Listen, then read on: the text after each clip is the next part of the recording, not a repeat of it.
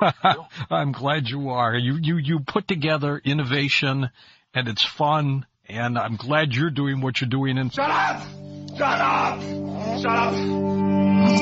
End of days. The freedom of speech is being taken away. What do you think happens to someone after they die? Do you believe in heaven? Whatever. If you don't read the newspaper, I listen to me first. Tell the truth. We live in a society now where it hurts first. You're here. Get it out there. We don't care who it hurts. We don't care who it's by. We don't care if it's true. Just say it, sell it. That Michael B. Anything you practice, you'll get good at. Including in, was it 1997, Michael? Anil? And welcome to a brand new life, to a brand new day, all the way from the wastelands of California. My name is Michael, and I'm not a right-wing wacko or a convicted felon. I look forward to once again serve you those conscious coma-inducing vibrations. First-time listeners, turn on, tune in, and drop out. This is a different kind of show, a place where we don't feel so alone. Let us chase away the light no matter what you at home choose to believe. I do admire you for your curiosity, live and direct right now. On the TuneIn radio app, search End of Days and you'll find the show. Or go to michaeldeacon.com. If you care to interact with me or other listeners. My guest tonight is James Fetzer.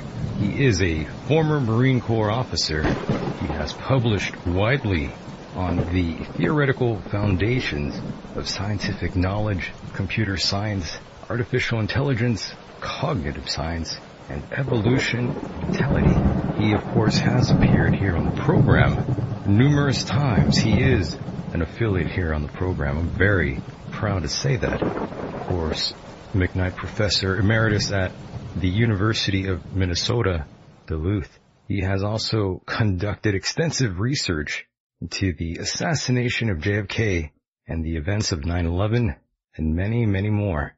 Once again, thank you, ladies and gentlemen, for allowing me into your hearts and into your minds. Here we are again on a night like this. Thanks for being here with me tonight. I really do appreciate that. Where we are headed remains a bit of a mystery. I did say 2017 was going to be a bit of a circus. I think I was right. As usual, give yourselves a round of applause for surviving yet another week. Did you do it? Good job. Let's waste no time. I believe James is patiently waiting. Let's bring him in. So much to get into here with him, and I don't want to waste too much time rambling on. And James, what's going on? Ha ha ha. Well, the Donald came around. James, I've been telling you for months about the October surprise. You think this is the October surprise? It's slightly. It might come. Maybe at a later time. Well, I think he did this out of concern for his image, that too many were suggesting he was a puppet of the intelligence agencies for not releasing it all, because, of course, the original plan was to release 3,100 files, but correct. He then compromised and released 28, holding 300 in abeyance for 6 months. And you gotta know, while he was under tremendous pressure, those 300 are going to be the important ones. I mean, I have done several interviews talking about what to look for, and I'll just mention that to the best of my knowledge as yet, we have not seen, for example, the files from George Joannides, who was the PSYOPs guy for the CIA, who was deeply involved not only in the assassination of JFK, but also in the death of his brother Bobby at the Ambassador Hotel in California. So that would be highly significant. They have been guarding that massively. They don't want to have that out. So my frank belief is they would destroy it before they'd release it. But, who knows? Maybe there's a chance we'll get it. Yes, right. We'll get into that in a minute here. In addition, Marita Lawrence, who had been a mistress of Vidal, who'd actually traveled to Dallas with some of the guys who were planning to participate in the assassination, learning what was all about, wanted nothing to do with it, got out of town. There was an attempt made to murder her so she couldn't testify before the House Select Committee on Assassinations. When it reinvestigated the case in 1977-78, it would release its final report in 1979. where Frank Right. Sturgis, who actually fired the shot from the intersection of the triple underpass and the picket fence from an above-ground sewer opening that hit JFK approximately in the right temple with a frangible or exploding bullet that blew his brains out the back of his already weakened cranium because he'd already been hit in the back of the head by a shot fired from the Dow Tex, where there was an anti-Castro Cuban by the name of Nestor Tony Escadro using a Mannlicher Carcano, which was the only unsilenced weapon being used in Dealey Plaza.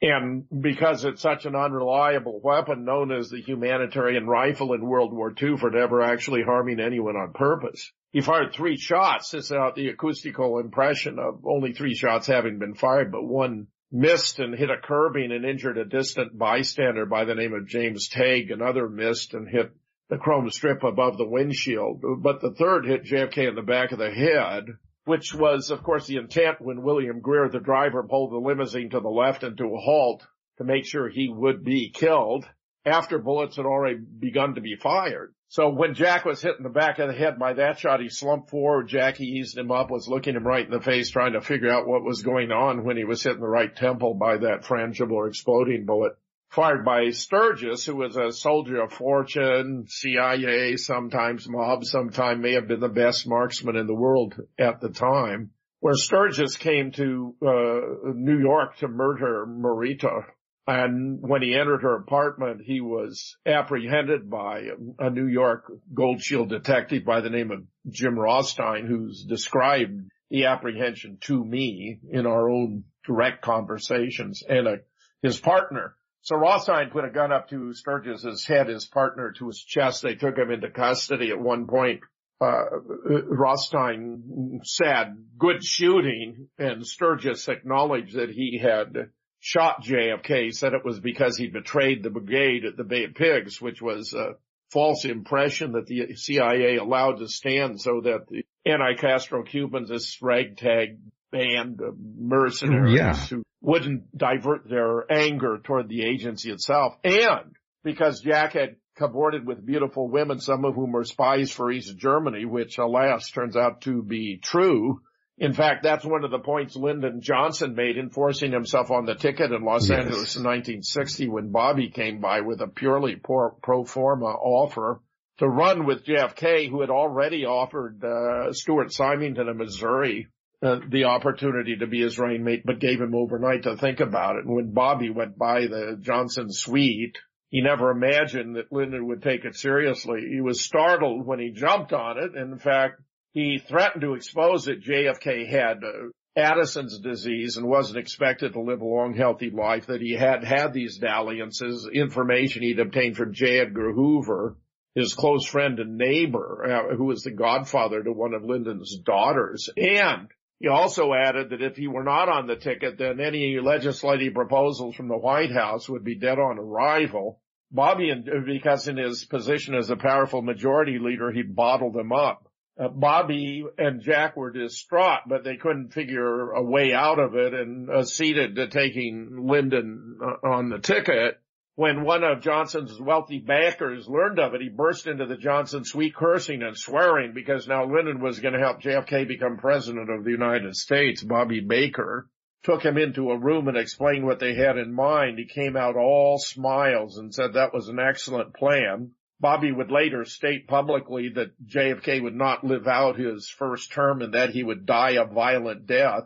Lyndon actually sent his chief administrative assistant, Cliff Carter, down to Dallas to make sure all the arrangements were in place for the assassination. Now, Sturgis didn't murder Marita. She actually gave 2 boxes of documents because she'd kept very meticulous records to the House Select Committee on Assassinations in closed hearing. So if those were to emerge, Michael, that would be a real blockbuster. Well, that's what we're waiting for, right?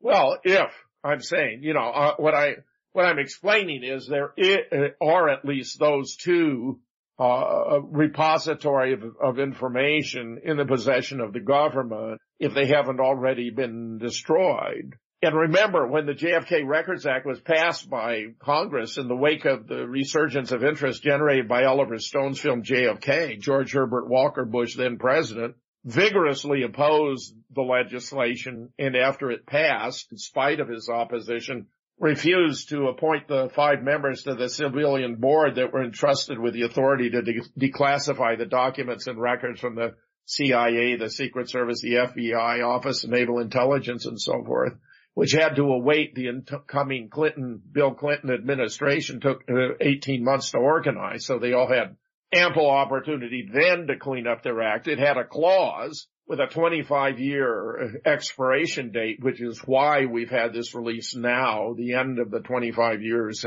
has now come. And Trump, very much to his credit, is reversed his earlier decision to withhold 300 and is now releasing them all. So we'll see what we have here, Michael. Yeah, that threw me for a loop. The fact that he first was opposed and then all of a sudden he's open to the idea. Well, I think it's a matter of his image. Right. Too many people were telling him it made him look like he was a stooge of the intel agencies. Donald does not want to be perceived as a stooge. His initial inclination was to release them all.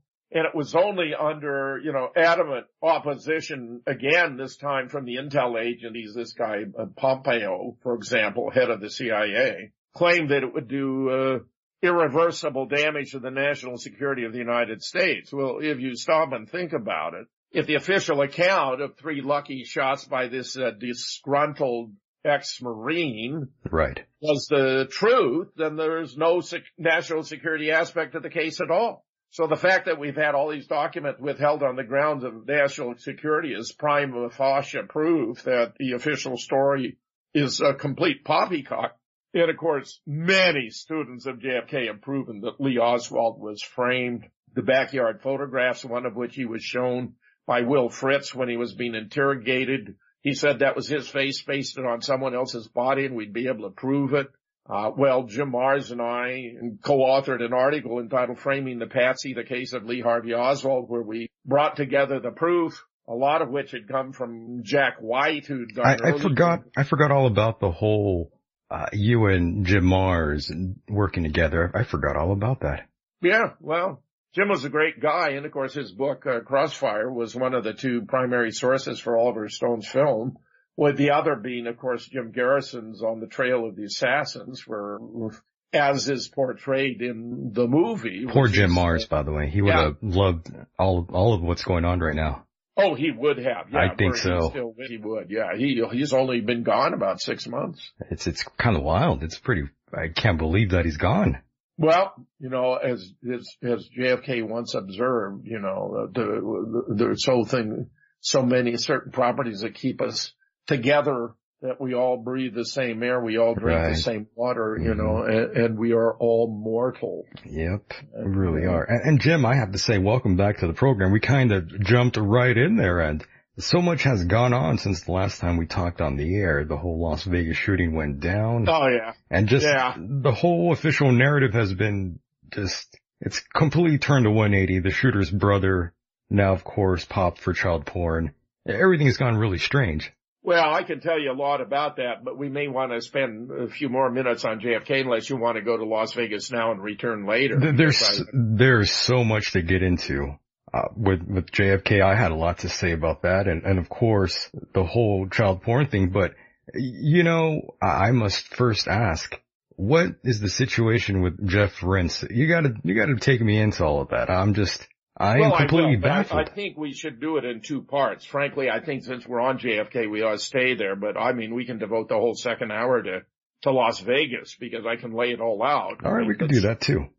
Well, the bottom line is it was a movie. They had a pre-recorded soundtrack they played over the amplifier system. They had visual effects of machine guns and military weapons being fired from the Mandalay. The body in the suite was murdered. It wasn't a suicide. They did a sloppy job of arranging the evidence.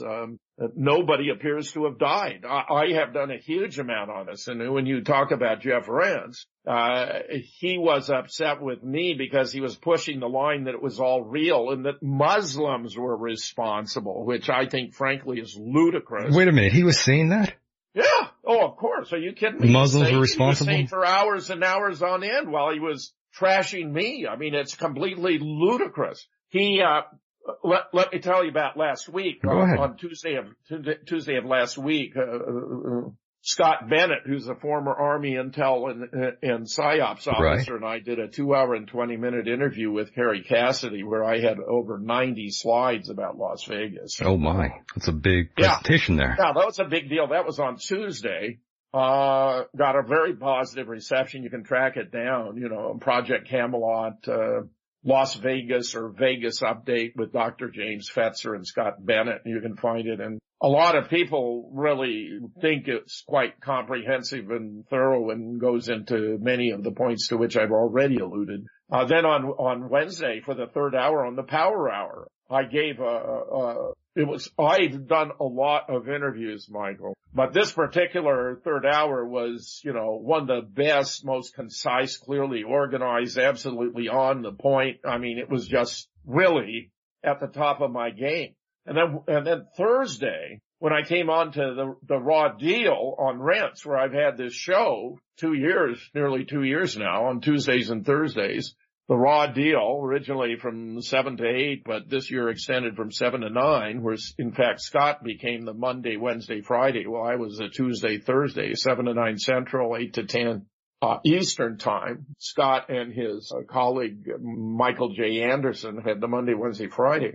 When I came on to my show on Thursday, I came on aware that Jeff had spent the night before, because after our 2-hour show, Jeff would do a 3-hour show of his own every night and usually feature a different guest each of the 3 hours. And many times in the past, he not only featured me regularly the first and third Thursday during the second hour of his show, but he's brought me in, additionally. I think one week he had me on maybe 4 different times. I'm just astonished. I mean, I thought you and Jeff were basically like good friends. You were always on the show. Well, I think all this has been very strange for his listeners, because heretofore he had been praising me. I mean, as among the best of the best, my stellar research, JFK, 9/11, Sandy Hook. I mean, he was really touting my skills. I got to be honest here with you,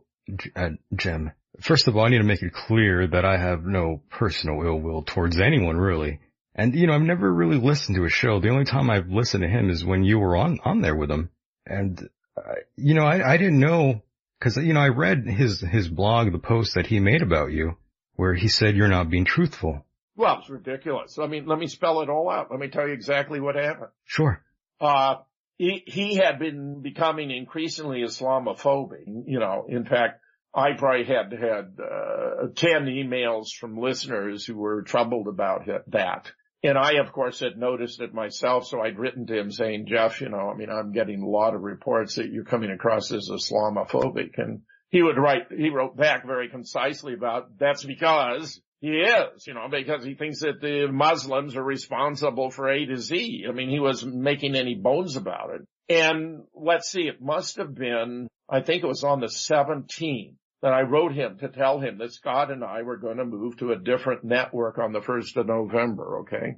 I did that as a personal courtesy. I mean, we have this whole block of 2 hours, the shows before his show, 5 days a week, so I certainly felt he was owed an obligation.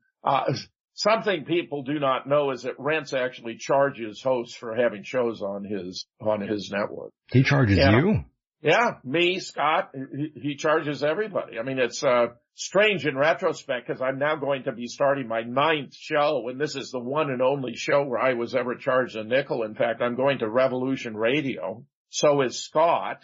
And we're going to begin on November 1st, which is a Wednesday. So Scott's going to be doing his show, Shell Game, on Wednesday and Friday, beginning November 1st. I'm going to do my show where I'm carrying over. I originally was going to change the title, but I decided, what's the point? People know it as The Raw Deal. The Raw Deal. So I'm going to keep it as The Raw Deal Tuesday and Thursday. So Scott will be on the first time on Wednesday. I'll be on the first time on the 2nd of November on Thursday with The Raw Deal. And then the Monday slot for that same time, and it's again a 2-hour time interval, but earlier in the day, because it's going to be from 3 to 5 Central, 4 to 6 Eastern, 3 to 5 Central, 1 to 3 Pacific, okay? on Revolution Radio Studio B. So I had notified Jeff that we were going to be departing for another network on the 1st of November. I'm sure it came as quite a jolt. And my candid opinion is he wanted to find an explanation for why we were separating that wouldn't be embarrassing to him. So as it happened, when I did my show on Thursday night, I did that in the awareness that the night before on the third hour, he played this audio track over and over again, talking about how you can hear the sound of shots hitting the ground and so forth, unaware that it was pre-recorded, that it wasn't done in real time at the time of the event at the concert, where I'm convinced nobody died. It was all, an elaborate shoot. Yes. It was a made-for-TV production. Yeah, we'll get into that, but just cover the whole thing with Jeff here really quickly before we forget that part. I am, Michael. Mind you, I am. Oh, this is part of the story. He's going on about the reality of it. In his third hour the night before, he's been playing this audio tape over and over. And he's starting to gravitate to the position that anyone who thinks this isn't real is somehow either, cognitively impaired or morally corrupt. I mean, give me a break. So I'm trying to give him an out by pointing out that he and Mike Adams as another have been taken in by evidence that in fact wasn't authentic. If you assume the soundtrack was actually authentic and recorded at the time of the event, then, his position would make sense. But I've been through this before. With JFK, the key to understanding the assassination of Jack Kennedy is separating the authentic from the inauthentic or fabricated evidence. I began to talk about the backyard photographs where Jim Mars and I did a study. Lee himself said that was his face pasted on someone else's body. He knew something about photography. Eventually he'd be able to prove it. Well, he was 100% correct. There actually turned out to be 4 of these photographs. They all have the same face, exact same expression, even though they're taken in different poses at different times, and that's an optical impossibility, okay, to have this exact same face, 4 different poses taken at different times. Now, in addition, the jaw is not Lee Oswald's jaw. There's an insert line between the jaw and the lower lip.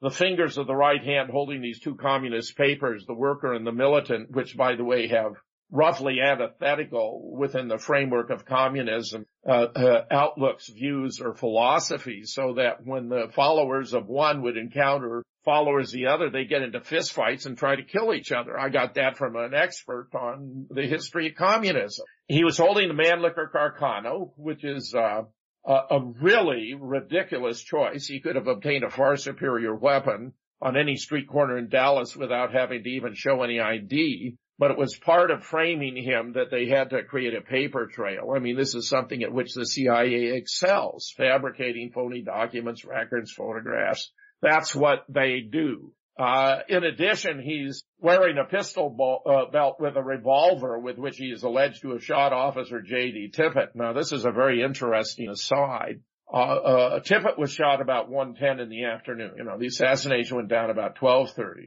A police car came by the rooming house where Lee had a room, roughly about 1 o'clock, and honked a couple of times, which appears to have been a signal to go to the Texas Theater to meet his handler to deal with whatever. He took his jacket and his revolver with him. Well, he's supposed to have shot Officer Tippit. The first officer on the scene discovered 4 shell casings that had been ejected from automatics, and he initialed them. They were 2 makes, Remington Rand and Western. But since Lee had a revolver, those cannot have been his shell casings, and in fact he was already in the Texas Theater where a fellow named Butch Burroughs was selling him popcorn. You can find Butch Barrow's statement and affidavit online about selling Lee popcorn at the Texas Theater at about 1:10 when J.D. Tippit is being shot. So, obviously Lee didn't shoot J.D. Tippit. In fact, Aquila Clemens, who was sitting across the street, said 2 men had shot Tippit, and neither of them looked like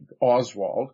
When it was realized that the shell casings were from automatics rather than from revolver, they simply made a substitution of the evidence. And they put in all now revolver cartridges, only now there were 3 of one make and 1 of the other. And they didn't have the initials of the first officer on the scene. I mean, it's this level of fraud and deception that's gone into making the case for Lee Oswald as the lone assassin. By the way, Jim, did you see this document here? I'm sending you this image really quickly here. Just curious. I thought it was pretty interesting. Yeah, this is the Homer document, right? Right. Yeah, that actually is already in the Mary Farrell archives, but I like that it's out here because it is so interesting, and let us return to it because I have. Yes. No problem. have 3 or 4, samples of the recent releases. There's so much to get into here. It's kind of wild here. Well, it is. So much information to get into. I know. So, some weird ad has just popped up on my desktop. Uh-oh. Let me continue now. Yes, go ahead. Which is this. They even had the arrest report for Lee Oswald, which was written, timed at 1:40, which was before he was actually apprehended, stated, this man shot and killed President John F. Kennedy and wounded Governor John Connally, and then added, he also shot and killed Officer J.D. Tippit. This was in the arrest report for a man ostensibly a suspect. I mean, this is just showing how much they were framing him, how much they had their man. As an aside, again, I was anchored out aboard the LPH landing platform helicopter Iwo Jima, which carries helicopters, so it doesn't have to have a deep keel like an ordinary carrier because helicopters' vertical ascent and descent doesn't require a stable, long runway as do fixed-wing aircraft. So I was the mortar, the fire direction officer for a mortar battery in the 1st Battalion, 3rd Marine Corps. The 3rd Division in the U.S. Marine Corps, and we were anchored out in Kaohsiung Harbor when the officer of the deck awakened me at 3:30 in the morning to tell me that JFK had been shot. Then he awakened me an hour later and told me they caught the guy who'd done it. He was a communist. And I thought then it was pretty fast work. Well, it was such fast work, they actually had him convicted in the arrest report before he was even apprehended. Yeah, that's funny.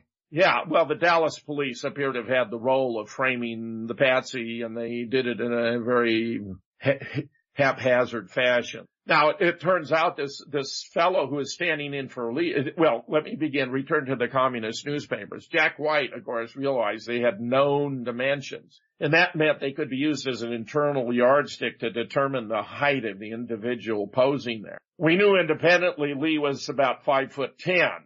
When you use that yardstick, the individual in the photograph is only 5'6", or alternatively, when they fabricated the photograph, they put it in the newspapers too large, which of course is in fact what happened because the fellow is standing in for him, whom Jim and I have been able to identify, and which identification was confirmed only in the last 2 days by a different technique by Larry Rivera, who's doing just absolutely brilliant work on JFK, even as we speak, because this guy had a funny lump on his right wrist. I mean, it's like, I don't know, what could I describe it? It's almost like you had a mushroom under your skin, okay? It's about of that order. That's weird.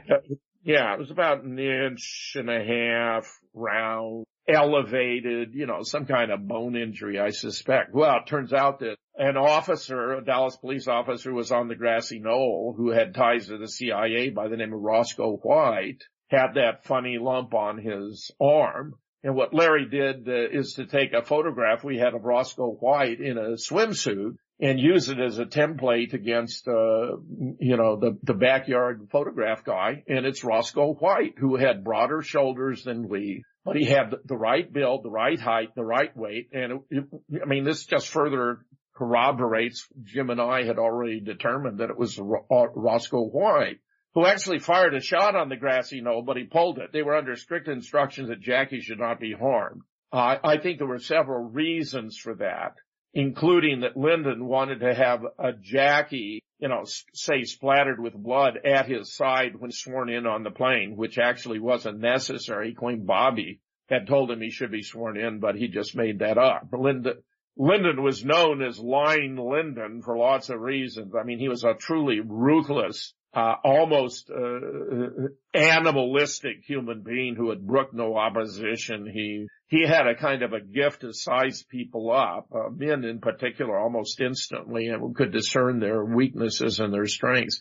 There's a completely brilliant book about him by Phil Nelson entitled LBJ mastermind of JFK's assassination. And while some students of JFK have sought to trivialize the title, mastermind, as though he planned every element. No, he was a pivotal figure. He forced himself on the ticket so he could accede to the presidency after JFK was taken out, and he could cover it up and guarantee that no one would ever be punished for their participation in removing his predecessor. By the way, Jim, did you ever listen to the audio tapes of Jackie Kennedy? It was ABC. I don't think I have. It's wonderful. Jackie, of course. Mm-hmm. She believed that Evelyn Lincoln, who was Jack's executive secretary, wrote a letter to a high school student identifying those she believed had been involved, and she went down a list talking about Lyndon Johnson, right? And, the anti-Castro Cubans. She believed LBJ whacked him. Well, she was right. LBJ did whack him. I think that's so. 100% correct. He was involved. I can't tell you how many ways I can prove this, but the fact is I actually had over 100 conversations with one of Lyndon's mistresses, Madeline Duncan Brown, with whom he began an affair in 1948. She bore him a son, Stephen, in 1950. She was at the ratification meeting at the home of Clint Murchison Sr., one of the great oil barons of the time, the night before. Madeline, because of her relationship with Lyndon, would be invited to all these exclusive social events. There were only about 36 people there, but it included some heavy hitters. For example, J. Edgar Hoover was there. Right. She initially thought that the event was in his honor because he'd frequently stop and stay at the home of Clint Murchison on his way to the racetrack,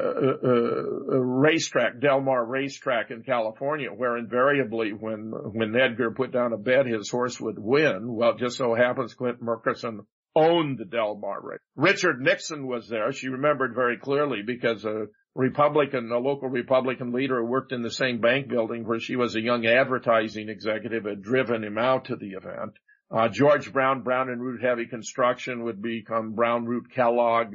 During the war, obtain a contract to dredge a new port at Cam Ranh Bay, even though Vietnam has many magnificent natural ports, and I'm quite sure it didn't need another, but they received $1 billion to dredge a new port at Cam Ranh Bay. By the way, Jim, these tapes also revealed that JFK was having an affair with a 19-year-old intern, and Jackie also apparently found this woman's underwear in their bedroom.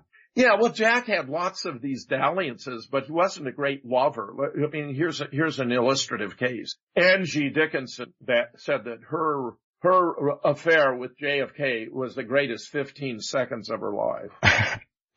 Oh no. Well, JFK was, don't get too offended here, but JFK was grabbing pussy before it was popular, Jim. Look, I know. He had 2 secretaries known as Fiddle and Faddle. He was having a good time in the White House. In the swimming pool in the White House. Yeah. But the fact of the matter is that JFK cared about the country. No doubt. He had his personal shortcomings. I'm just saying he was a regular guy.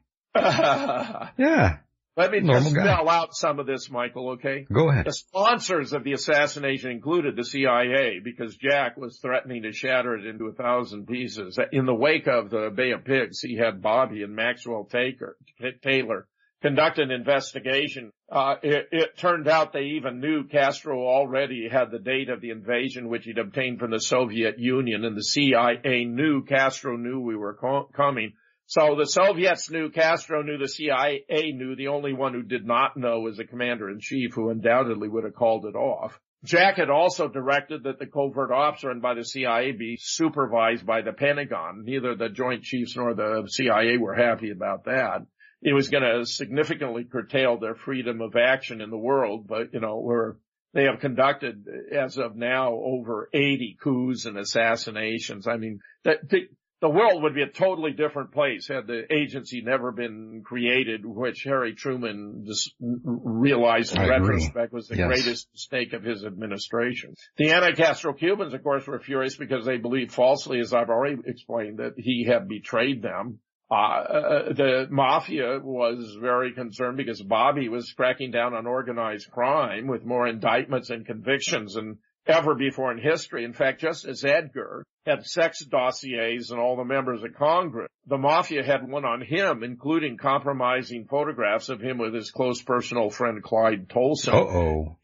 Yeah, Edgar, incidentally, you may be unaware, liked to dress up as a woman. Oh, no, he was into that? Oh, yeah. He was a freak. Yeah. Oh, yeah. You can find photographs of him dressed up as a woman. Oh, man. You won't find these other photographs, which I could describe but shall not, with his close personal friend Clyde Colson. Thank you. Well, thank you for that. But because the mob had a dossier on Edgar, he could not acknowledge the existence of organized crime until after the Joe Valachi. A lot of these guys were kind of closeted freaks, weren't they, Jim? Well, I mean, they were certainly closeted. There's no question about it. Something was going on. Yeah. Oh, but, I mean, the fact is, once Joe Valachi described the structure of the Cosa Nostra in such detail and precision, it was no longer politically possible to deny its existence.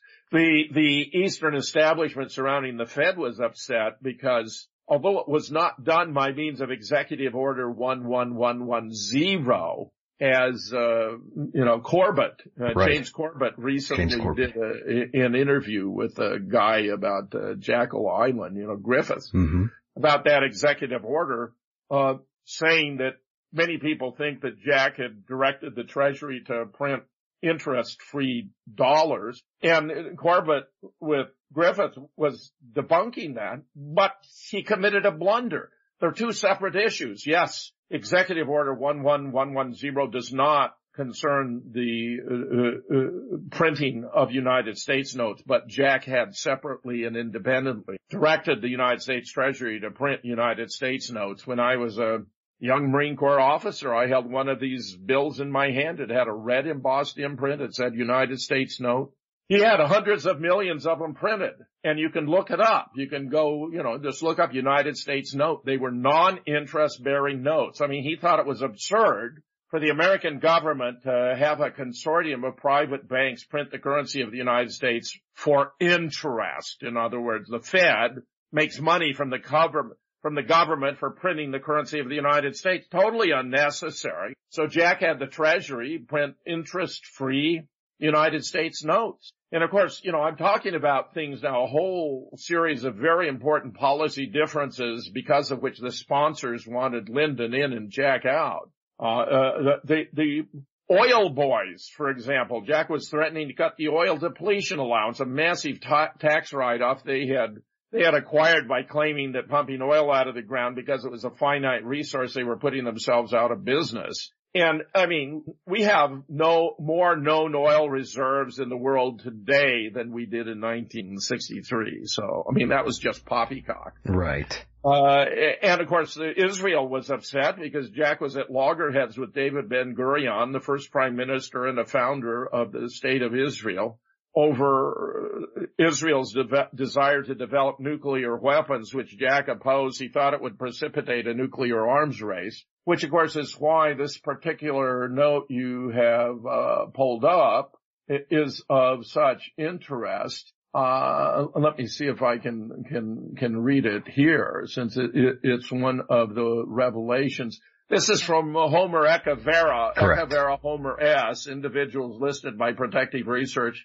November 1963 informant, and he belonged to I think it was called the November, maybe it was a November 7th one of these many anti-Castro organizations, among which the most vicious was Alpha 66. November 1963 informant advised Chicago office that subject was member of anti-Castro Cuba group. Subject allegedly approached informant to provide machine guns for Cuba revolution.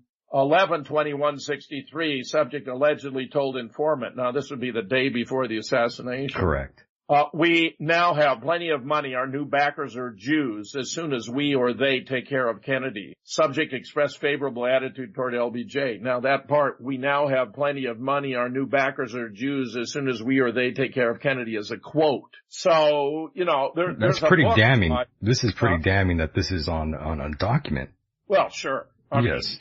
But if we had all the documents, long ago, we would have known so much more long ago rather than having to force, citizen investigators to sort it all out. The people that the CIA was labeling as conspiracy theorists. in an effort to shift the burden of proof, so that if somebody who was criticizing the Warren Commission, as I have been doing by pointing out the Mannlicher Carcano was a ridiculous choice for a weapon, that the backyard photographs were fake using someone else, as even Lee Oswald had pointed out to Will Fritz, then they wanted to, find a way to stifle the criticism by calling them conspiracy theorists as though they had no foundation for their allegations, or alternatively that they were only entitled to have an opinion if they could explain exactly what had happened in every detail related to every party who had anything to do with it. Let me tell you, the absurdity of that is manifest for anyone who was alive at the time, because the national networks did a massive, this was the day that television became an indispensable part of the American family.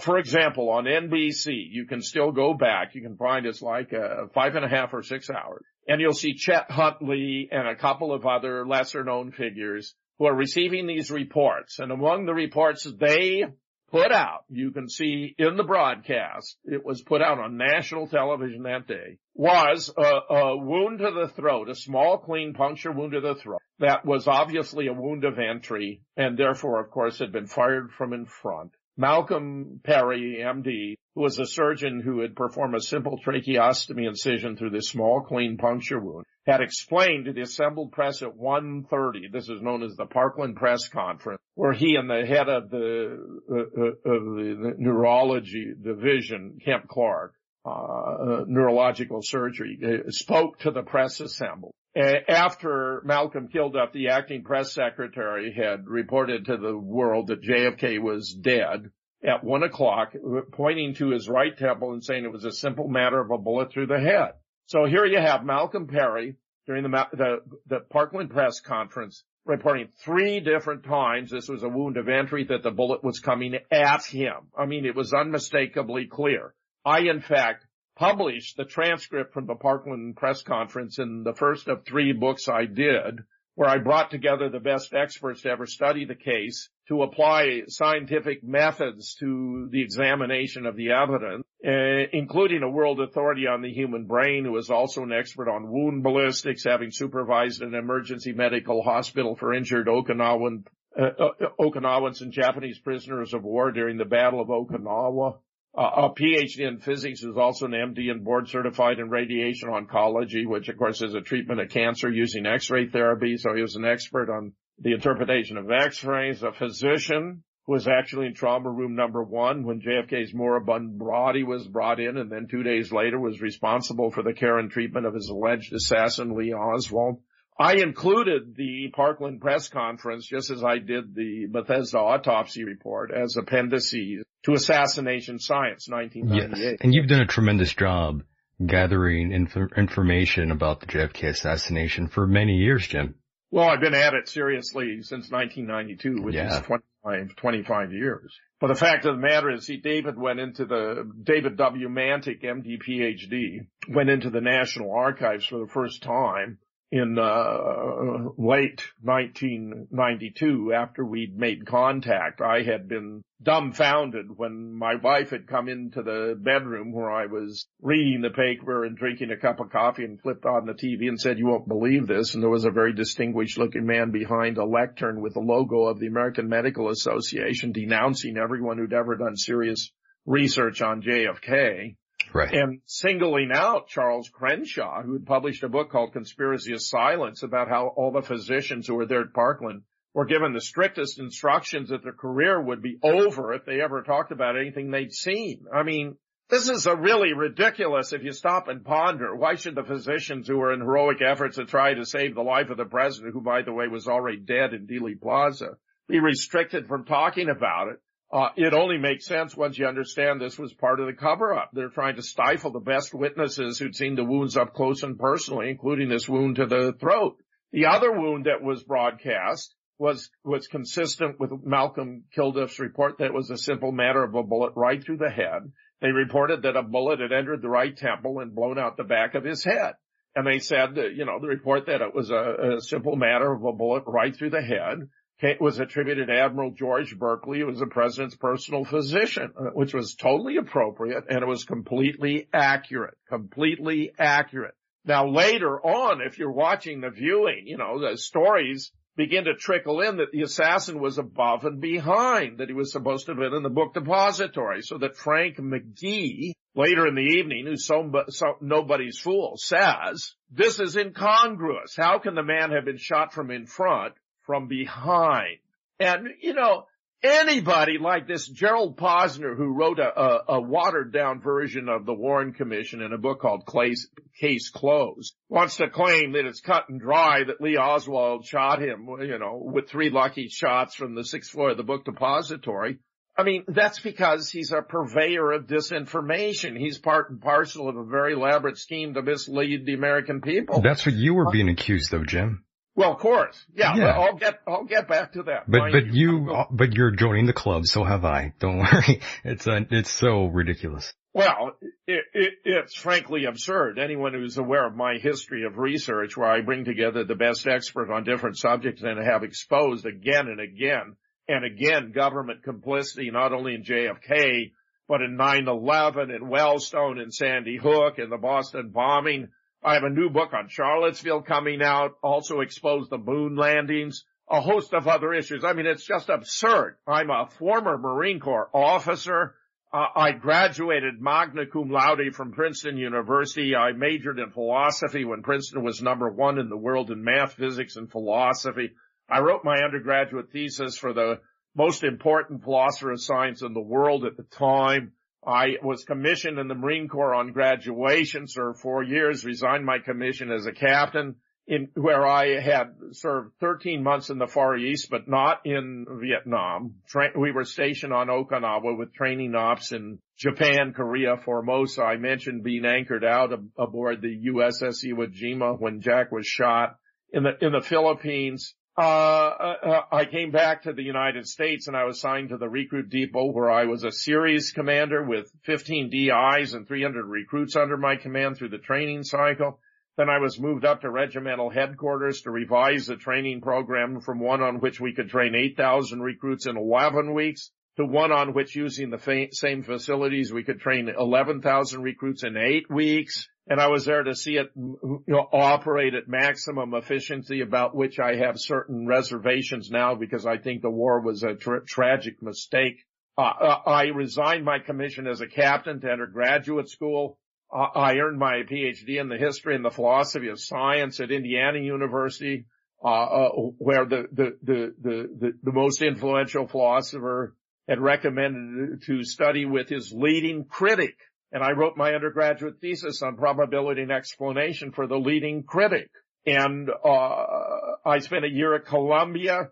I mean, I studied with the best philosophers of science in the world. My first book was dedicated to the other, who was in the UK, Sir Karl Popper, who had a profound effect upon me. Then I spent 35 years offering courses in logic, critical thinking, scientific reasoning. I published 24 books before my retirement in 2006, including on the theoretical foundations of scientific reasoning, scientific knowledge of artificial intelligence, of computer science, of cognitive science, evolution and mentality. I mean, look, I'm just not the kind of person who can be bought. So in other words, you're having a great time at the Central Intelligence Office, right? This is what I'm here for. I've been devoting myself since my retirement in 2006 to blowing apart, these cases where the government's trying to deceive the American people. In fact, I was leading up to make that point when George Lundberg, who was the editor-in-chief of the Journal of the AMA, was on television. I already had extensive editorial experience. I'd been an associate editor for 10 years of Synthèse, a world-famous journal for epistemology, methodology, and the philosophy of science. I would found my own journal, Minds and Machines, devoted to artificial intelligence, philosophy, and cognitive science, where I was told repeatedly I'd assembled the best editorial board for a journal ever attained in history, and I can tell you for a fact that's exactly right, because I knew it was indispensable to have a high-quality editorial board, and I gave it a lot of thought. And I figured, who was the guy who, if he were a member of the board, the others would want to join also as members of the board? And I proceeded that way, and I put it together, and it was absolutely sensational. I mean, I had 10 or 12 of the most outstanding figures in these fields. I mean, bar none. I had them on my editorial board. Now, when I'm looking at this editor-in-chief of the Journal of the AMA giving, abusing his position for political purposes, describing interviews he did with two pathologists at Bethesda, who, by the way, had never autopsied a gunshot victim before, describing the interviews as science, describing them as new, neither of which was true. They'd given this kind of interview before, and what the interviews with physicians aren't science. I thought to myself, well, if someone of this level of distinction is going to abuse his position, perhaps some of us with special background and ability ought to become involved. That was, for me, the turning point when I realized I wouldn't be fulfilling my obligations as a citizen were I not to become involved in. I've often been asked, what motivates me, where I tend to reply in the following way. As a philosopher, I care about truth. As a philosopher of science, I know that science is our most effective method for discovering the truth. And as a former Marine Corps officer, I care about my country. Well, all of those were distilled at this moment in time with my realization that, if I didn't do it, who in the world could be expected to do it? I'm telling you, I was dealing with the most technical, difficult issues in the philosophy of science, which are the most technical, difficult issues in philosophy. So, when it comes to intellectual challenges, I already had established myself lots of recognition, awards, the Medal of the University of Helsinki, for example, an NSF research fellowship. But, it was just the work I was doing was so technical, so demanding, so precise that if you took someone like me and transferred me into a field where things are really loose, which are dominated by rumors and speculation, hearsay, it's going to make a tremendous difference, because my whole methodology has been to take these conspiracy theories from theories in the weak sense of conjectures, rumors, or guesses to conspiracy theories in the strong sense of empirically testable explanatory hypotheses to determine whether they're true or false, using primarily the principle known as inference to the best explanation, which is rooted in likelihood measures of evidential support, which, to put most simply, depend on determining which hypothesis, if it were true, would confer the highest probability on the available evidence. But where the hypothesis that confirms a higher probability is preferable to those that confer lower or lesser, and where, when the evidence settles down or points in the same direction, you're entitled to accept the best supported hypothesis as true in the tentative and fallible fashion of science, which means that you don't have any built-in guarantee that it's true, and it's always possible that new evidence might surface that cause you to revise, so you might have to reject an hypothesis you previously accepted, accept hypotheses you previously rejected, and leave others in suspense, which is what I have done. But that the indispensable prerequisite to the application of that principle is sorting out the difference between the authentic and the inauthentic evidence. So when I began our collaboration, when David went into the National Archive, he applied a technique known as optical densitometry to the official JFK X-ray and discovered what he had suspected going in, that there was a region at the back of his skull in the JFK X-rays that had been patched using a material much too dense to be human bone.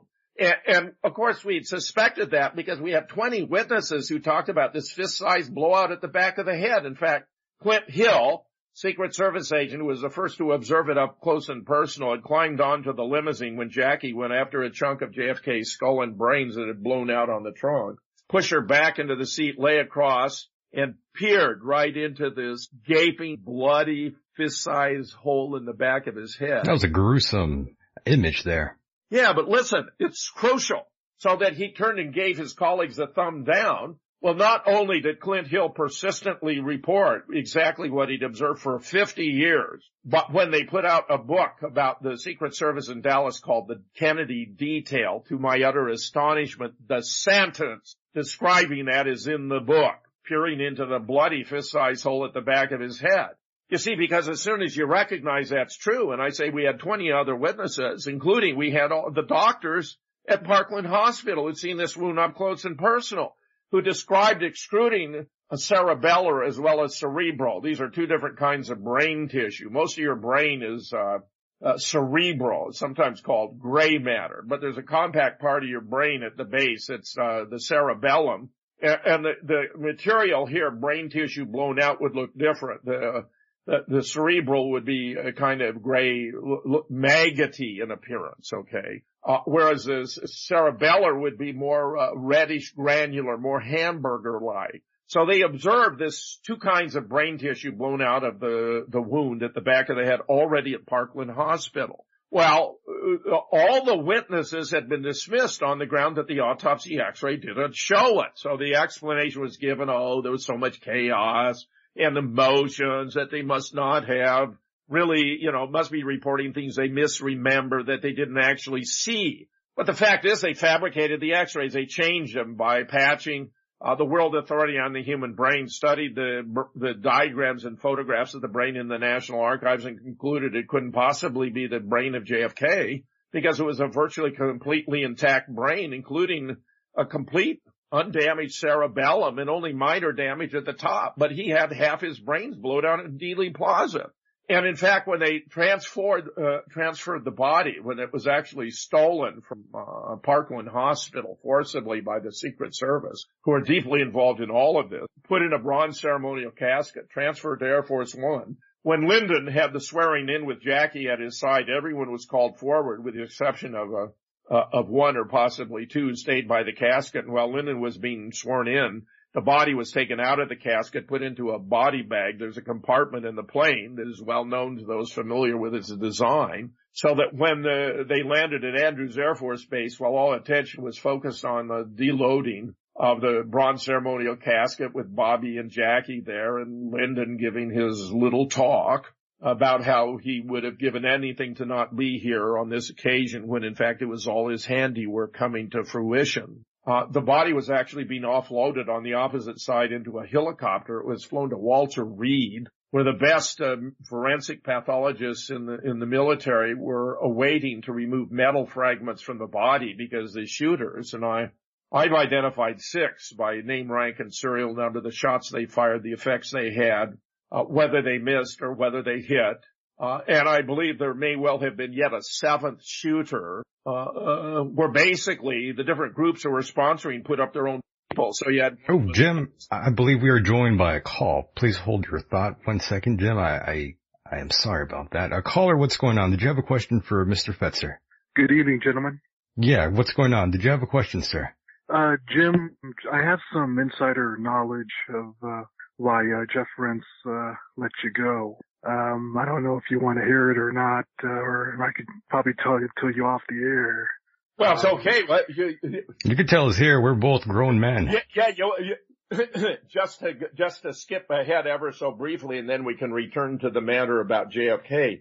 I was already going to leave. Scott and I were going to leave. He needed an excuse to cover it up. Why? So he claimed, he canceled my show on the 19th right after I had a program I didn't quite complete describing to you, Michael, where right. I featured an audio video expert who'd been studying using high-tech equipment and confirming that it was too high a quality in its resolution. Yes, and I wanted to talk to you about that because I myself produce a program. I've been doing it for many, many years, and I'd love to hear or get that raw file and look at the sound waves myself.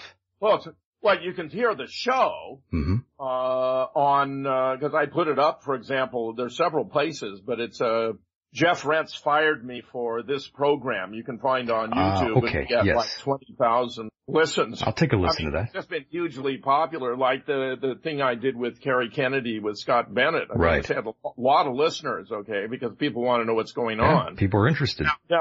Now, you see, he is offering this theory that was all real and that Muslims did it. And then he's gone on a rant subsequently, after he fired me after the show. He sent me an email. Well, I have the insider knowledge of what's I really want to hear it. I want to hear it, but people won't understand why it's insider if they don't know what I already know. And then we can see what you can add to it. Is this? Did you want me to tell you off the air? Or, no. Because I'm kind of scared because he's probably going to fire me now. Fire you? Why would he fire you?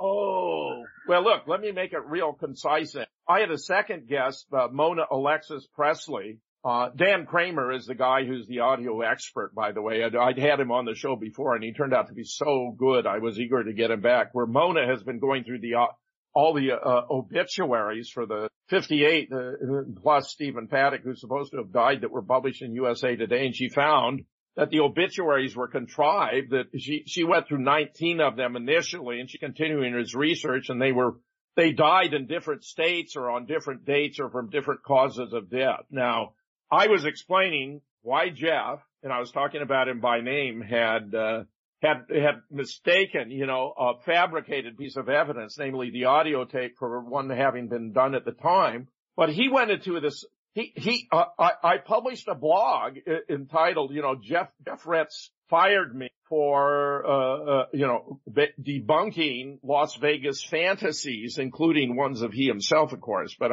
so he had to fashion a rationale for what happened. He claimed, and Michael, you asked me, he said I lied.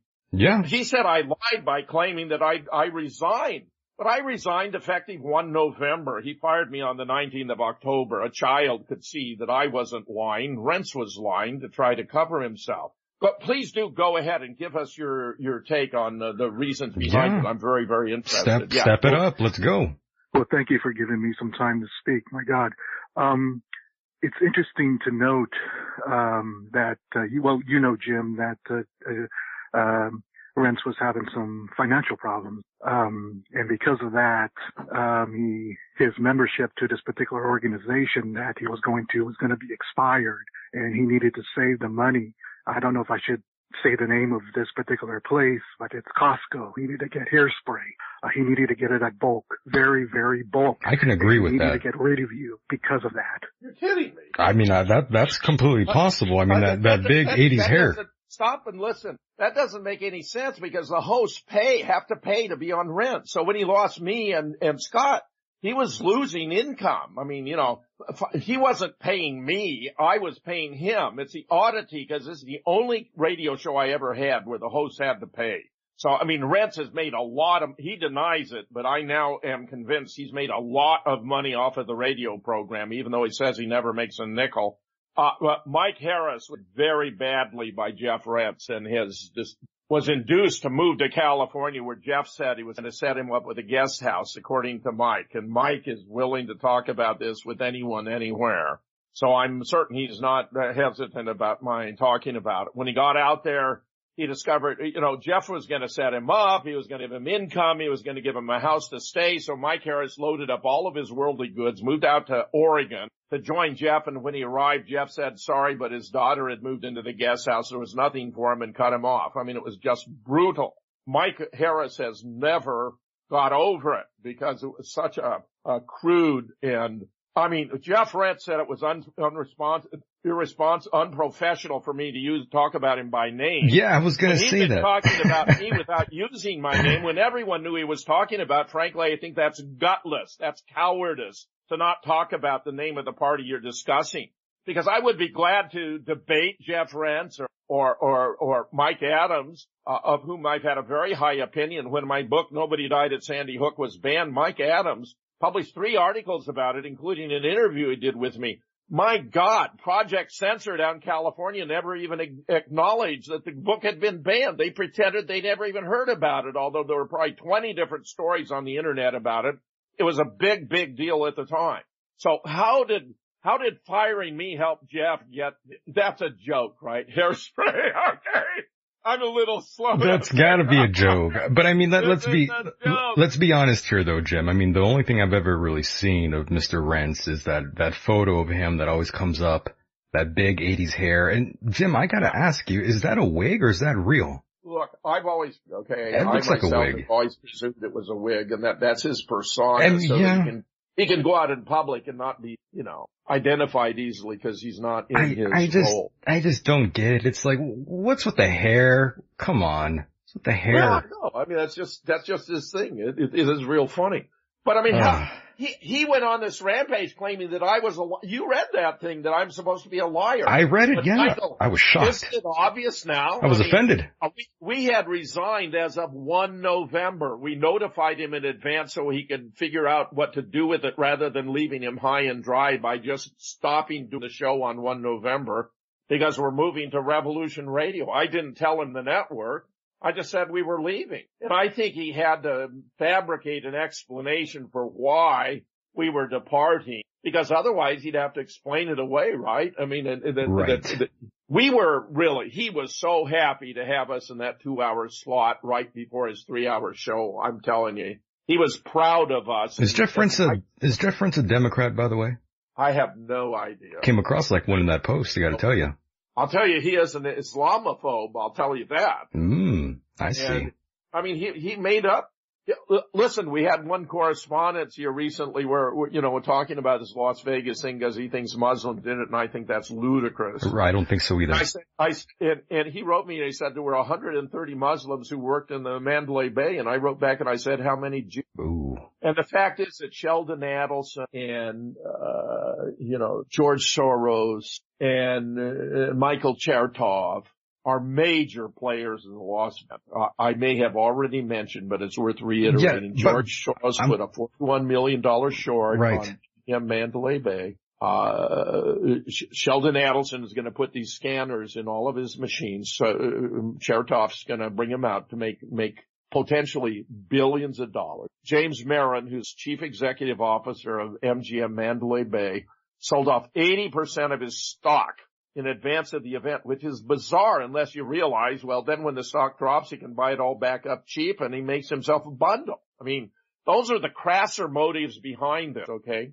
Then you got the absurdity of this guy having 23 weapons in his hotel room. Look, if you're going to conduct an effect like this, if it had been real rather than totally staged and fake, you would need like one weapon you're going to use to fire in the crowd and one for self-defense. You don't have 23 arms. By the way, Jim, I just sent you a document, another one, and this one was interesting and it had to do with JFK, but the thing that's weird is, well, they received an anonymous tip before the assassination, and I'm going back to the Las Vegas shooting. Allegedly, there was a woman talking about that there was going to be that everybody was going to die, rather.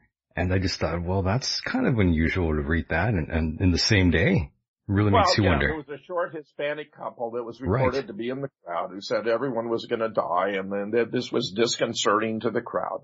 Look, so they had her escorted off, but there's better than that, because on 4chan, there was a fellow who only identified himself as John, who explained that the whole plan was to move these, they were going to have this event to justify putting these scanners in all the hotels and casinos in Las Vegas, and then they were going to move around throughout the country to put them in schools, churches, any public location. One of the columnists who was supporting the idea of bringing these scanners into Las Vegas was saying it only slows you down by 30 seconds. And that's about right. When you go through, TSA at airports, I one time went through one scanner, and I even regret doing that because, I've had cancer.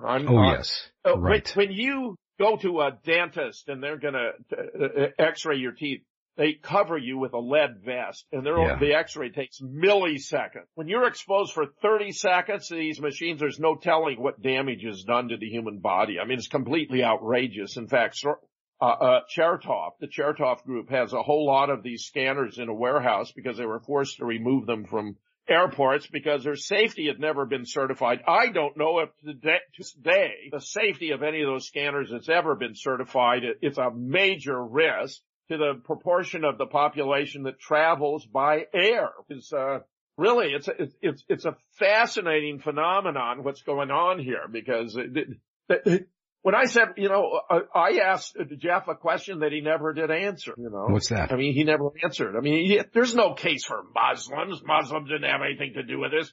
This is on the order of claiming Osama bin Laden was responsible for 9/11. Which was brought to us compliments of the CIA, the neocons, and the Department of Defense. Who you've been accused of working for, Jim. Who are dual U.S.-Israeli citizens and the Mossad. It was done to promote an agenda to draw the United States into the Middle East to take out the modern Arab states that served as a counterbalance to Israel's domination of the region and eventually confront the Persian nation of Iran. And because the intervention of Russia and Iran has defeated the project by the CIA, the Israelis, with funding from Saudi Arabia, Bibi Netanyahu, who's under investigation, is very pissed off. He's very pissed off. I bet he is. I believe he actually is declaring war on the United States, and I believe there are 4 or 5 manifestations, including these hurricanes, man-made. I had James McCanney on. They're directed by satellites from space. I think the ship collisions with cargo ships off the coast of Japan, that requires very sophisticated taking over of the electronics of those ships. These are very sophisticated. They know everything that's going on in the air, on the water, beneath the water, 24/7. That's why they're there. They're surveillance vessels. The idea that a lumbering cargo ship at slow speed should collide with one of these vessels is ridiculous. Yeah, that makes no sense. Yeah. It's strange. I spent all this time in the Marine Corps, and a lot of it was aboard Navy vessels, for crying out loud. I mean, this is just ridiculous. Anyone who has studied, the U.S. Navy or military history or whatnot understands. Now, anyone who thinks Israel wouldn't have that technology is ignorant of, for example, Donald Rumsfeld, the day before 9/11, announced that the Pentagon was missing $2.3 trillion from its budget. Well, guess who was the chief financial officer for the Pentagon at the time? Dov Stockheim, who was not only a dual U.S.-Israeli citizen, he is a rabbi. He even owns a company that does these flight maintenance systems so you can take over an aircraft should it be hijacked. I'm sure the initial plan was to fly drones under remote control into the Twin Towers until they discovered that it was physically impossible to get a real plane into the buildings before it exploded. In fact, the design of those buildings is so robust that any real plane would have crumpled external to the building. Parts, body seats, luggage, wings, tail would have fallen to the ground. We have these fantasy videos where the plane just disappears into the building, which is a violation of the laws of physics. Once you see something that's a violation of the laws of science, physics, chemistry, biology, what have you, you know you're watching a fantasy. You know it can't possibly be true. We also have photographs with the facades of the buildings. There's no parts of airplanes there. We find an engine at the intersection of Church and Murray, allegedly from Flight 175, but it's an antiquated engine that was not then in service. It's under a steel scaffolding beneath a canopy. And Jack White, whom I mentioned before, actually noticed there was a white van at that intersection where 4 or 5 men in FBI vests were unloading something very heavy. They even left a dolly behind for crying out loud. Oh, that's funny. Get this, there was a landing gear that was discovered many years later, wedged between 2 buildings, that the chief of police had to sheepishly admit was still connected to pieces of rope that had been used to help to lower it into place. I mean, how dumb are we supposed to be? Yes. Osama bin Laden had nothing to do with it. None of those 4 aircraft crashed on 9/11. 2 of them weren't even in the air. I can go through this chapter and verse. If anyone wants a nice, concise but thorough overview, go to the Brian Ruhe, R-U-H-E, or just put in Brian Ruhe, R-U-H-E, 9/11, and you'll find a 2-hour, this was like, I think 120 slides. There's another I did, a 2-hour on JFK. Go to Brian Ruhe, again, R-U-H-E, JFK. I had 5 slides for that, 155 slides. Good Lord, JFK. Jim. Well, that's a lot of slides. I'm telling you, I can cover a lot in 10 minutes, but you give me 2 hours and 155 slides, there's not going to be a whole lot you're not going to know when you come out of it. No doubt. And by the way, Jim, to get up to speed. So yes, I think it's very amusing this guy called because he had to get. Oh, that was great. That was good. I was a little slow on the uptake. He was good. Yeah, he thought he had to fire me to save money because he was paying me as a host. Well, a lot of people told me they thought I deserved to be paid. They're just dumbfounded to hear that actually rents charges. So nobody else does that. Revolution. I'm floored. Apologetic. They can't pay their hosts. Revolution Radio. I'm floored that he fought. Has no commercials. It's all subscriber supported. It's absolutely sensational. I'm floored that Rents let you go. Well, he didn't let me go. See, I told fired, him we let were go. You know what I mean. Yeah. It's just unusual. Well, look, Michael, what's stunning is not that we had a parting of the ways. In fact, there were people who had been writing me, saying they were not surprised at all because when we discussed some of these things, it was clear that Brents was trying to undermine my explanations of how we knew that the whole thing had been a movie. that no one had died. Jim, he fancies himself as a journalist, and I'm wondering, is he trying to perhaps get a bigger role somewhere? Is that what he's trying to do? No, he has some illusions about himself. He thinks of himself as an intellectual, and he's not dumb. He's a very smart guy. We had a very cordial relationship for not quite two years when we had this parting of the ways. But other listeners, regular listeners, wrote me, and they could tell it was coming because he would be trying to subtly undermine some of the points I'd be making when he'd have me on his own show. I mean, that was the only time we'd have these direct exchanges. He was doing these little sly comments at you, huh? Michael, say again? He was making like little sly comments, basically. Well, that was their interpretation. I mean, nothing he said when I was on his show ever bothered me. I mean, I respect people's right to have a different opinion than mine. I'm not of an authoritarian caste. Sure, yeah. Where I require people to think the way I think. I mean, talk to my wife. Well, by the way, I'm glad you mentioned her. Where does she stand on the whole JFK thing? Oh, she's with me on JFK. Okay, she's in. Oh, with JFK. Yeah. What about Vegas? What about what? What about the Las Vegas massacre? Is she in or is she? No, she believes she's a fan of MSNBC. She still thinks, the Russians helped Trump to win the election. And, I try to explain these things to her. We've been married more than 40 years. And the worst arguments of our married life have been over Donald Trump and news coverage related to Trump. Wow. Yeah, I mean, over Trump. Because the media has become an organ of propaganda. The CIA began infiltrating the media in the late 1950s. You'll find this very interesting, Michael, because one of the revelations that's emerged here, you may have missed, is that we had a report revealing that the mayor of Dallas at the time, Earl Cabell, had joined the CIA in 1957. I'll tell you, between 1971 and 1981, I pondered the connection between the CIA and Dallas, and because I was convinced there had to be one. It was only when I discovered that the brother of Charles Cabell, who was a deputy director, Lieutenant General 3-star in the Air Force, who had been dismissed by Jack as one of the two deputy directors, the other Richard Bissell, in the wake of his discovery that Bay of Pigs had been a bait and switch. Right. Was the mayor of Dallas.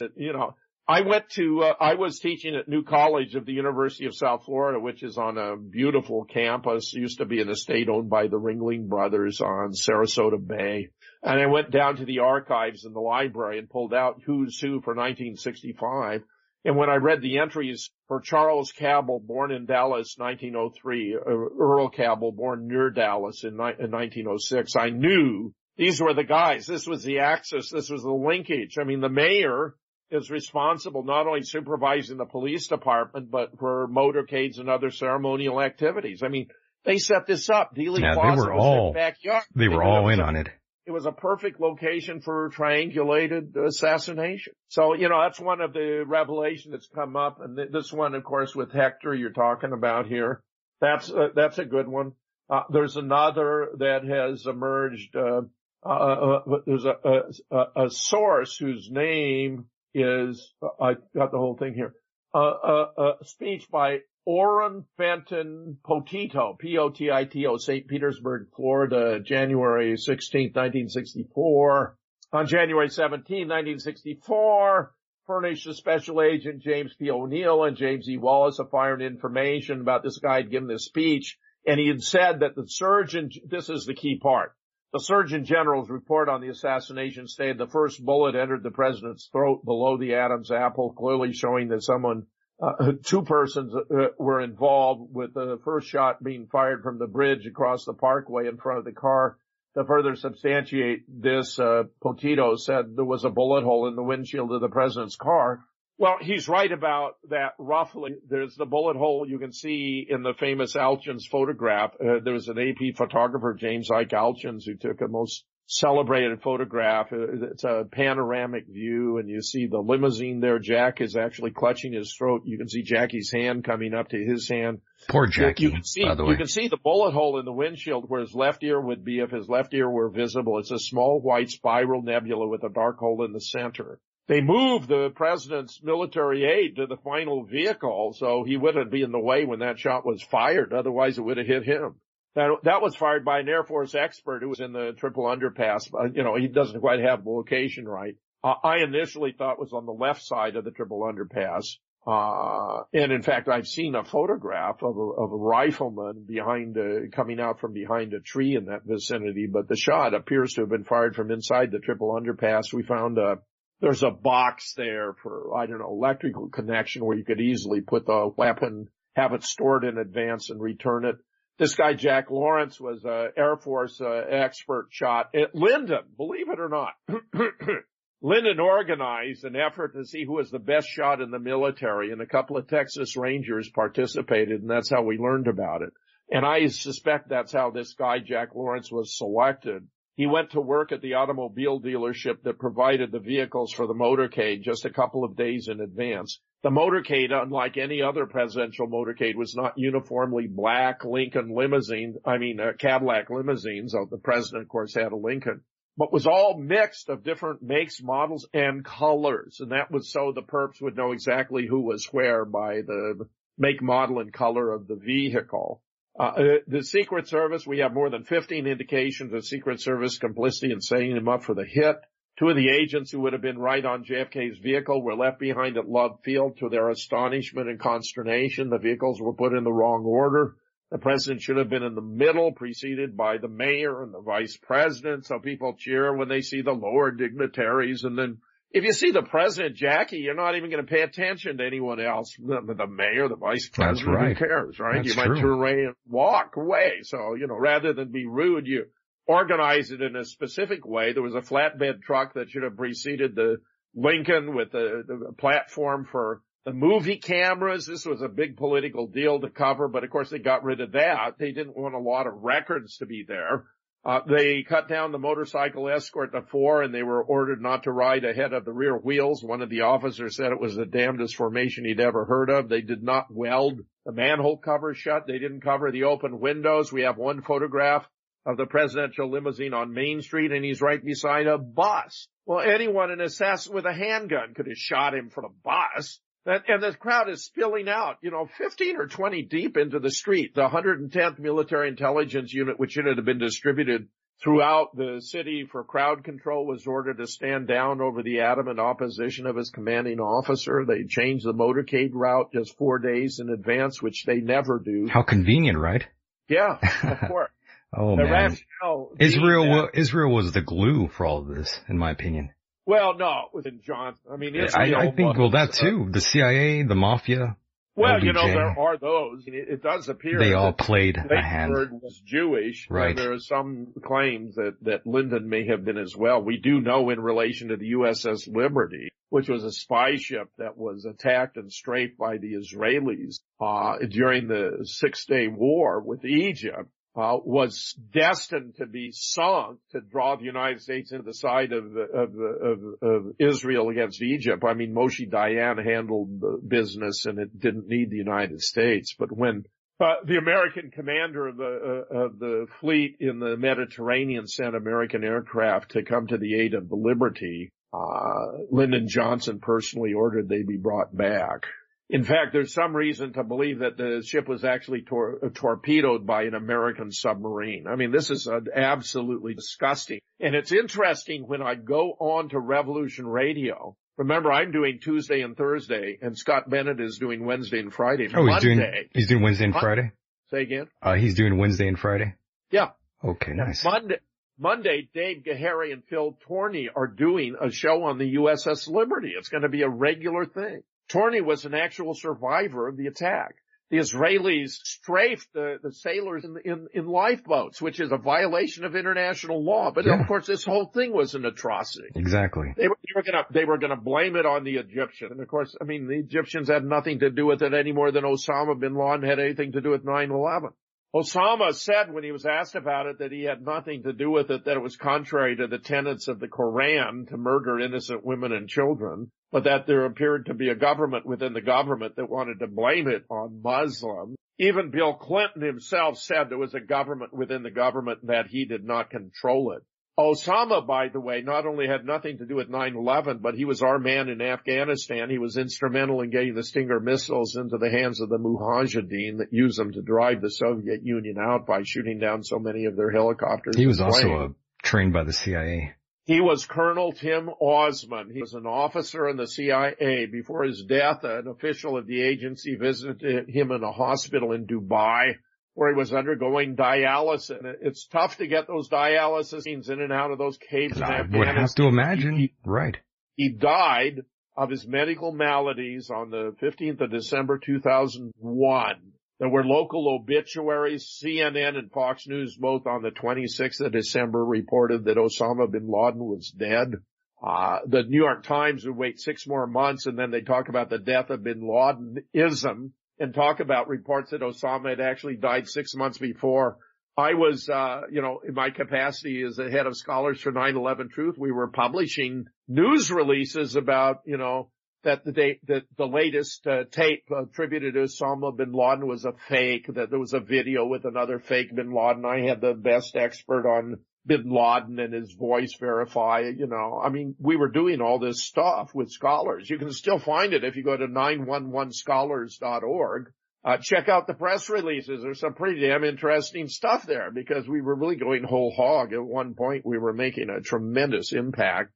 But then you had the inevitable fragmentation because there was an attempt to divide the truth movement. Many believe, by the way, that this Las Vegas thing has a similar objective. By the way, Oh, sorry. Go ahead. No, you go ahead. Okay. I was just going to say, did you happen to see the whole thing with the security guard? Well, if you mean by the whole thing, his interview on the Ellen DeGeneres show. That too, let me tell you a couple things about it, Mike. Okay. Here you got this guy, Jesus Campos, and they can't get their story straight. Yeah. Originally, it was the case he was supposed to be a security guard who wound up banging on the door of the suite from which Paddock was firing all these rounds. It disrupted him, wound up shooting him in the leg and committing suicide because he'd been outed. But for some reason, that story didn't wash, so they revised it. Now they have Jesus making contact with him before he begins the mass shooting, and that he responds by firing 200 rounds down the hallway at Jesus Campos. Well, he must be a pretty miserable shot if he could fire 200 rounds and not take out one miserable security guard, who, That's by true. the way, in Nevada, security guards have to be registered, but Jesus Campos is not on the list. That's what I hear. Security guards. Well, get this. So he's standing by to do 5 national interviews, including one with Sean Hannity. Sean Hannity, yeah. Man's national exposure, right? When he disappeared. Yeah, the MGM. One can't find him, Michael. Right, the MGM guess what? brand was. He shows up on the Ellen DeGeneres show. That's. He's not the same guy. And somebody weighs 30 to 50 pounds more. He's got a rounder, much fatter head. He doesn't wear glasses. Jesus Campos was much thinner, wore glasses, prescription glasses, and it appears to have been on a stage with no audience, because this is a case where, because the story's emotional, the camera would pan to the audience and get their reaction. They never pan to the audience. Ellen DeGeneres seems confused about what she's doing. Jesus Campos seems nervous. A more interesting aspect of this, too, is that for the original Jesus, another listener sent me photographs of the husband and the wife from San Bernardino, which was another case where I didn't mention before, but in Las Vegas, crowds on demand 15 days before the event were recruiting crisis actors for an event in Las Vegas. Yeah. They seed the crowd with these people. I think there might have been 150 of them, so that on cue, they would start screaming about, bullets, blood. Oh my God, we're under attack. And everyone's going to stampede to get the hell out of there. Nobody's going to stick around to see that it's really only the sounds of guns. In fact, I have one student who went through 33 of the videos from the concert, and she reported hearing lots of sounds of bullets, but she saw no effects of any bullets. Not any. No. In fact, Paul Craig Roberts received a very lengthy report from a military physician with a great deal of experience with gunshots, saying he had studied the videos of the alleged victims in the hospitals, and he could guarantee every one of those patients was an actor. Not one of them had actually suffered a bona fide wound. And an American trauma surgeon followed up by saying, not only did he agree with the military surgeon, but they weren't even connected to the diagnostic equipment that would monitor their state of well-being. Were they bona fide patients? Apparently they just rented some hospital room and videoed these things without even connecting them up to the equipment to monitor their blood pressure or their pulse. I mean, it's ridiculous. He said, the military surgeon said the most insulting case. Yes, but going back to the whole talk show thing, it is really strange that he denied all of these talk shows, but then went on the Ellen DeGeneres show. Let me finish this story. Well, what the hell is that? Michael, he reverted to the original story of showing up, after the shooting and causing them to cease the shooting. In other words, they had changed the story between the time he was sent out on this assignment or the time they taped it. And guess what? The Ellen DeGeneres show is owned by MGM. Oh, there we go. George Soros is on the board of directors of MGM. I was going to say, did Campos watch someone shower? Say again? I said, did Campos watch someone shower? Is that why he's getting this treatment? Did he watch someone shower? Yeah, that's a terrible joke there. It's a terrible Weinstein joke. It went right over my head, Michael. I got it right over my head. That's okay. I'll tell you, Trump did a very good thing by releasing all the documents now. Did I already describe the two treasure troves of Marita Lawrence and the yes. George Ioannidis, right? I believe those so, would sir. be piggies. Either of those would be real treasure trove. There are lots of little things such as we're talking about here.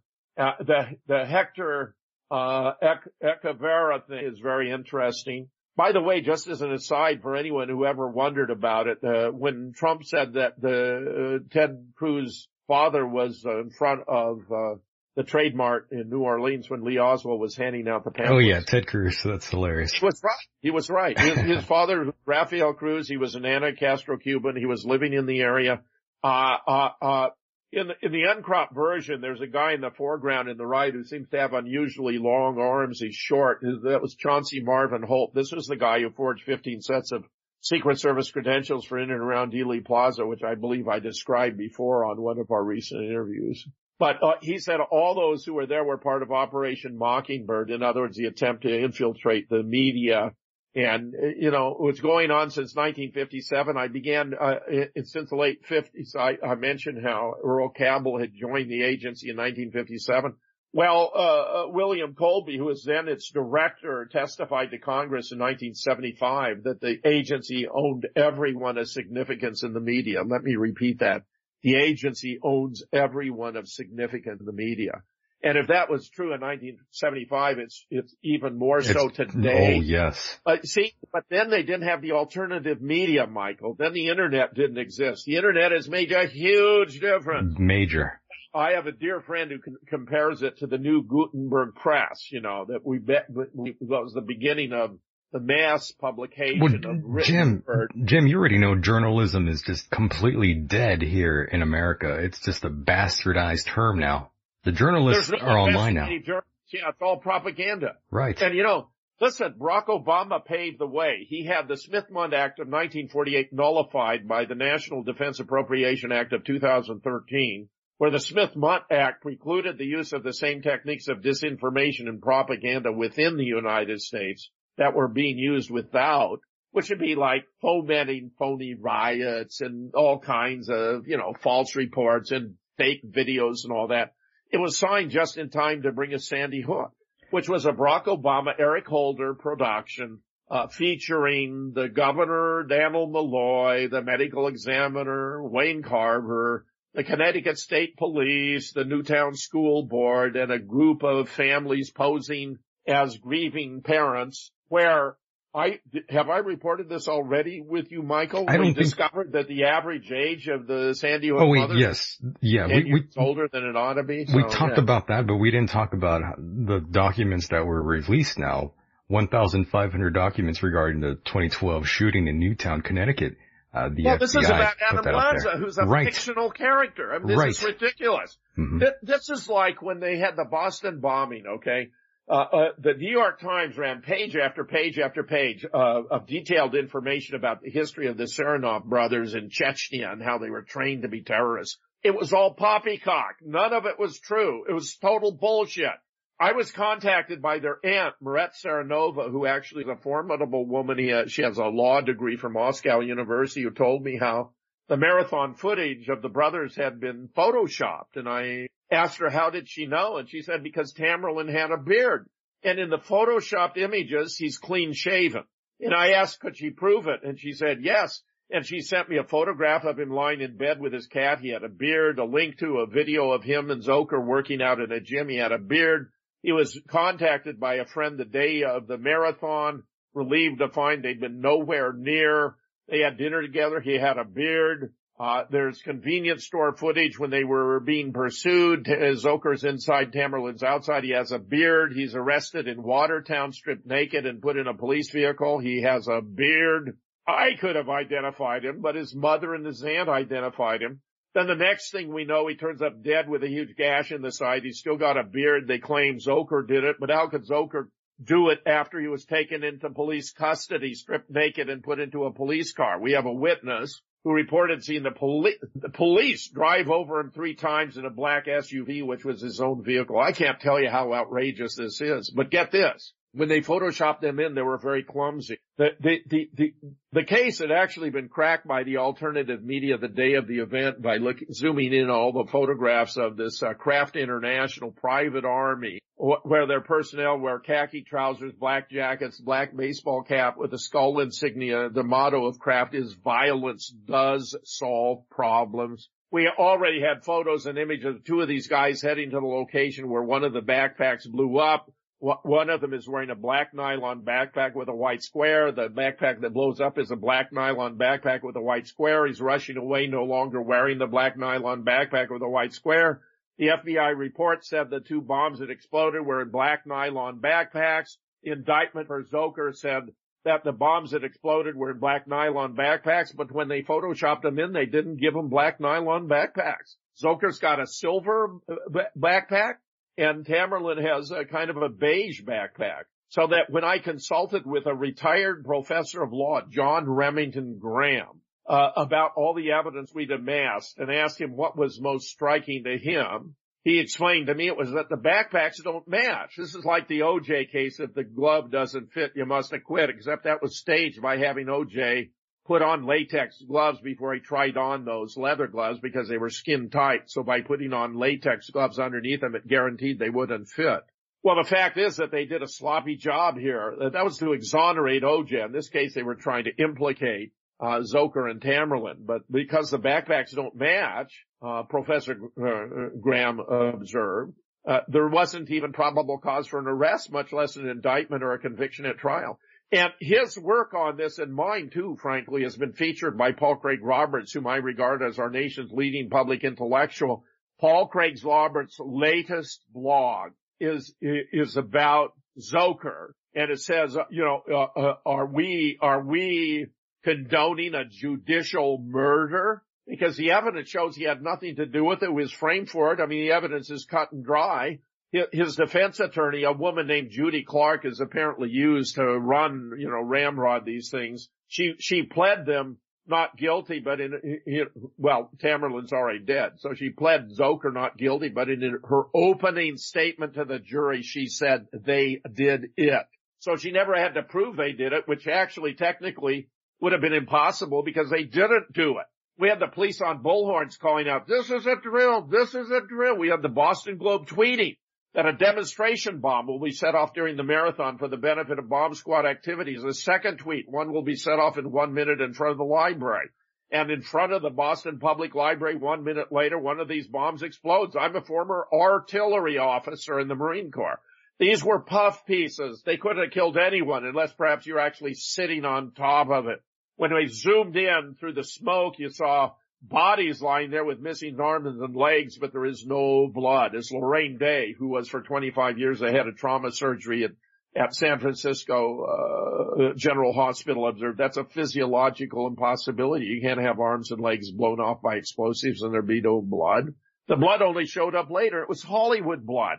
In fact, a Hollywood director who'd identified one of the key players, this Carlos Arredondo with a cowboy hat, who's standing around waiting till his turn to step into this scene in accordance with the script, as an actor he cast in one of his own films, told me they'd even use a smoke machine. And we poured through all the photos and films, and we found a studio quality smoke machine. I was so astonished I put it on the back cover of the book, and nobody died in Boston either. I'm glad you mentioned that, by the way, because I recall talking to Mr. Dean Ryan, who I'm sure you're very familiar with, sir. Sure. Yeah. Dean and I have done a number of interviews together. Yeah, I recall him mentioning when I talked to him about the shooting in Las Vegas, he mentioned that he had personally known someone who might have been shot. I think he said, or his girlfriend, someone related to his girlfriend. I think that's what he said. Lots of people, it's all second-hand, third-hand. Yeah. They know somebody or had an aunt or a cousin or an uncle. It's all nonsense. Did he bring that up to you, by the way, Jim? I'll have to talk to him about it. Yeah, bring it up to him. We did a thing about Las Vegas that you can find online. Yeah, I heard that. Yes. What happened in Las Vegas, complete story with Dean Ryan and Jim Fetzer and Dean Ryan. I don't recall a word from him about having somebody or knowing somebody who died. I'll send you the audio of that. Let me tell you how bad it is, Michael. Go ahead. Have a new video from the Hooters. And people are saying, well, they're really covering up because there were 17 ambulances at Hooters, so there must have been a whole bunch of people who were killed at Hooters. Somebody watching someone shower at Hooters? Sorry, go ahead. Let me explain. Yes. So we have footage from inside, and there are a lot of people in Hooters are crisis actors with sheets or sitting there patiently waiting to be carried out into ambulances to be more victims for the Las Vegas. Terrible.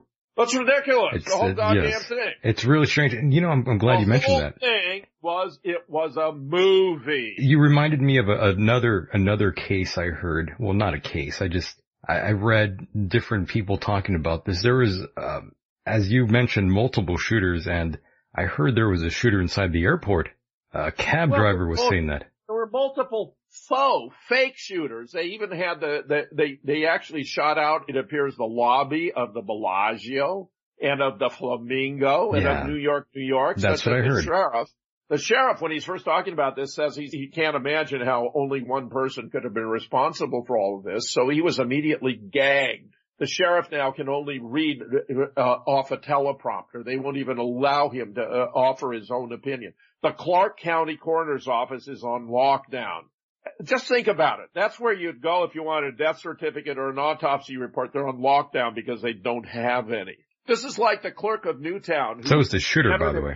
The clerk of Newtown entered into secret negotiation with the state legislature so that she didn't have to issue death certificates for children because she knew what was coming. And if she were to issue death certificates that are fake, that's a violation of the law. So they passed special legislation just she didn't have to issue death certificates on children. Oh, yes. And Michael, I'm telling you, it's also embarrassing. Yeah, it is.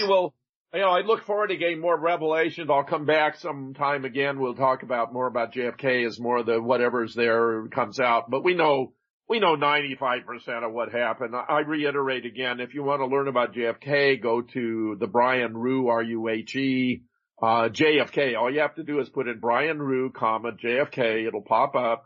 2 hours, 155 slides. Believe me, I cover a lot of it. And there's really nothing new that will come out of these documents that are being pushed back. We kind of already got a great sense of what happened.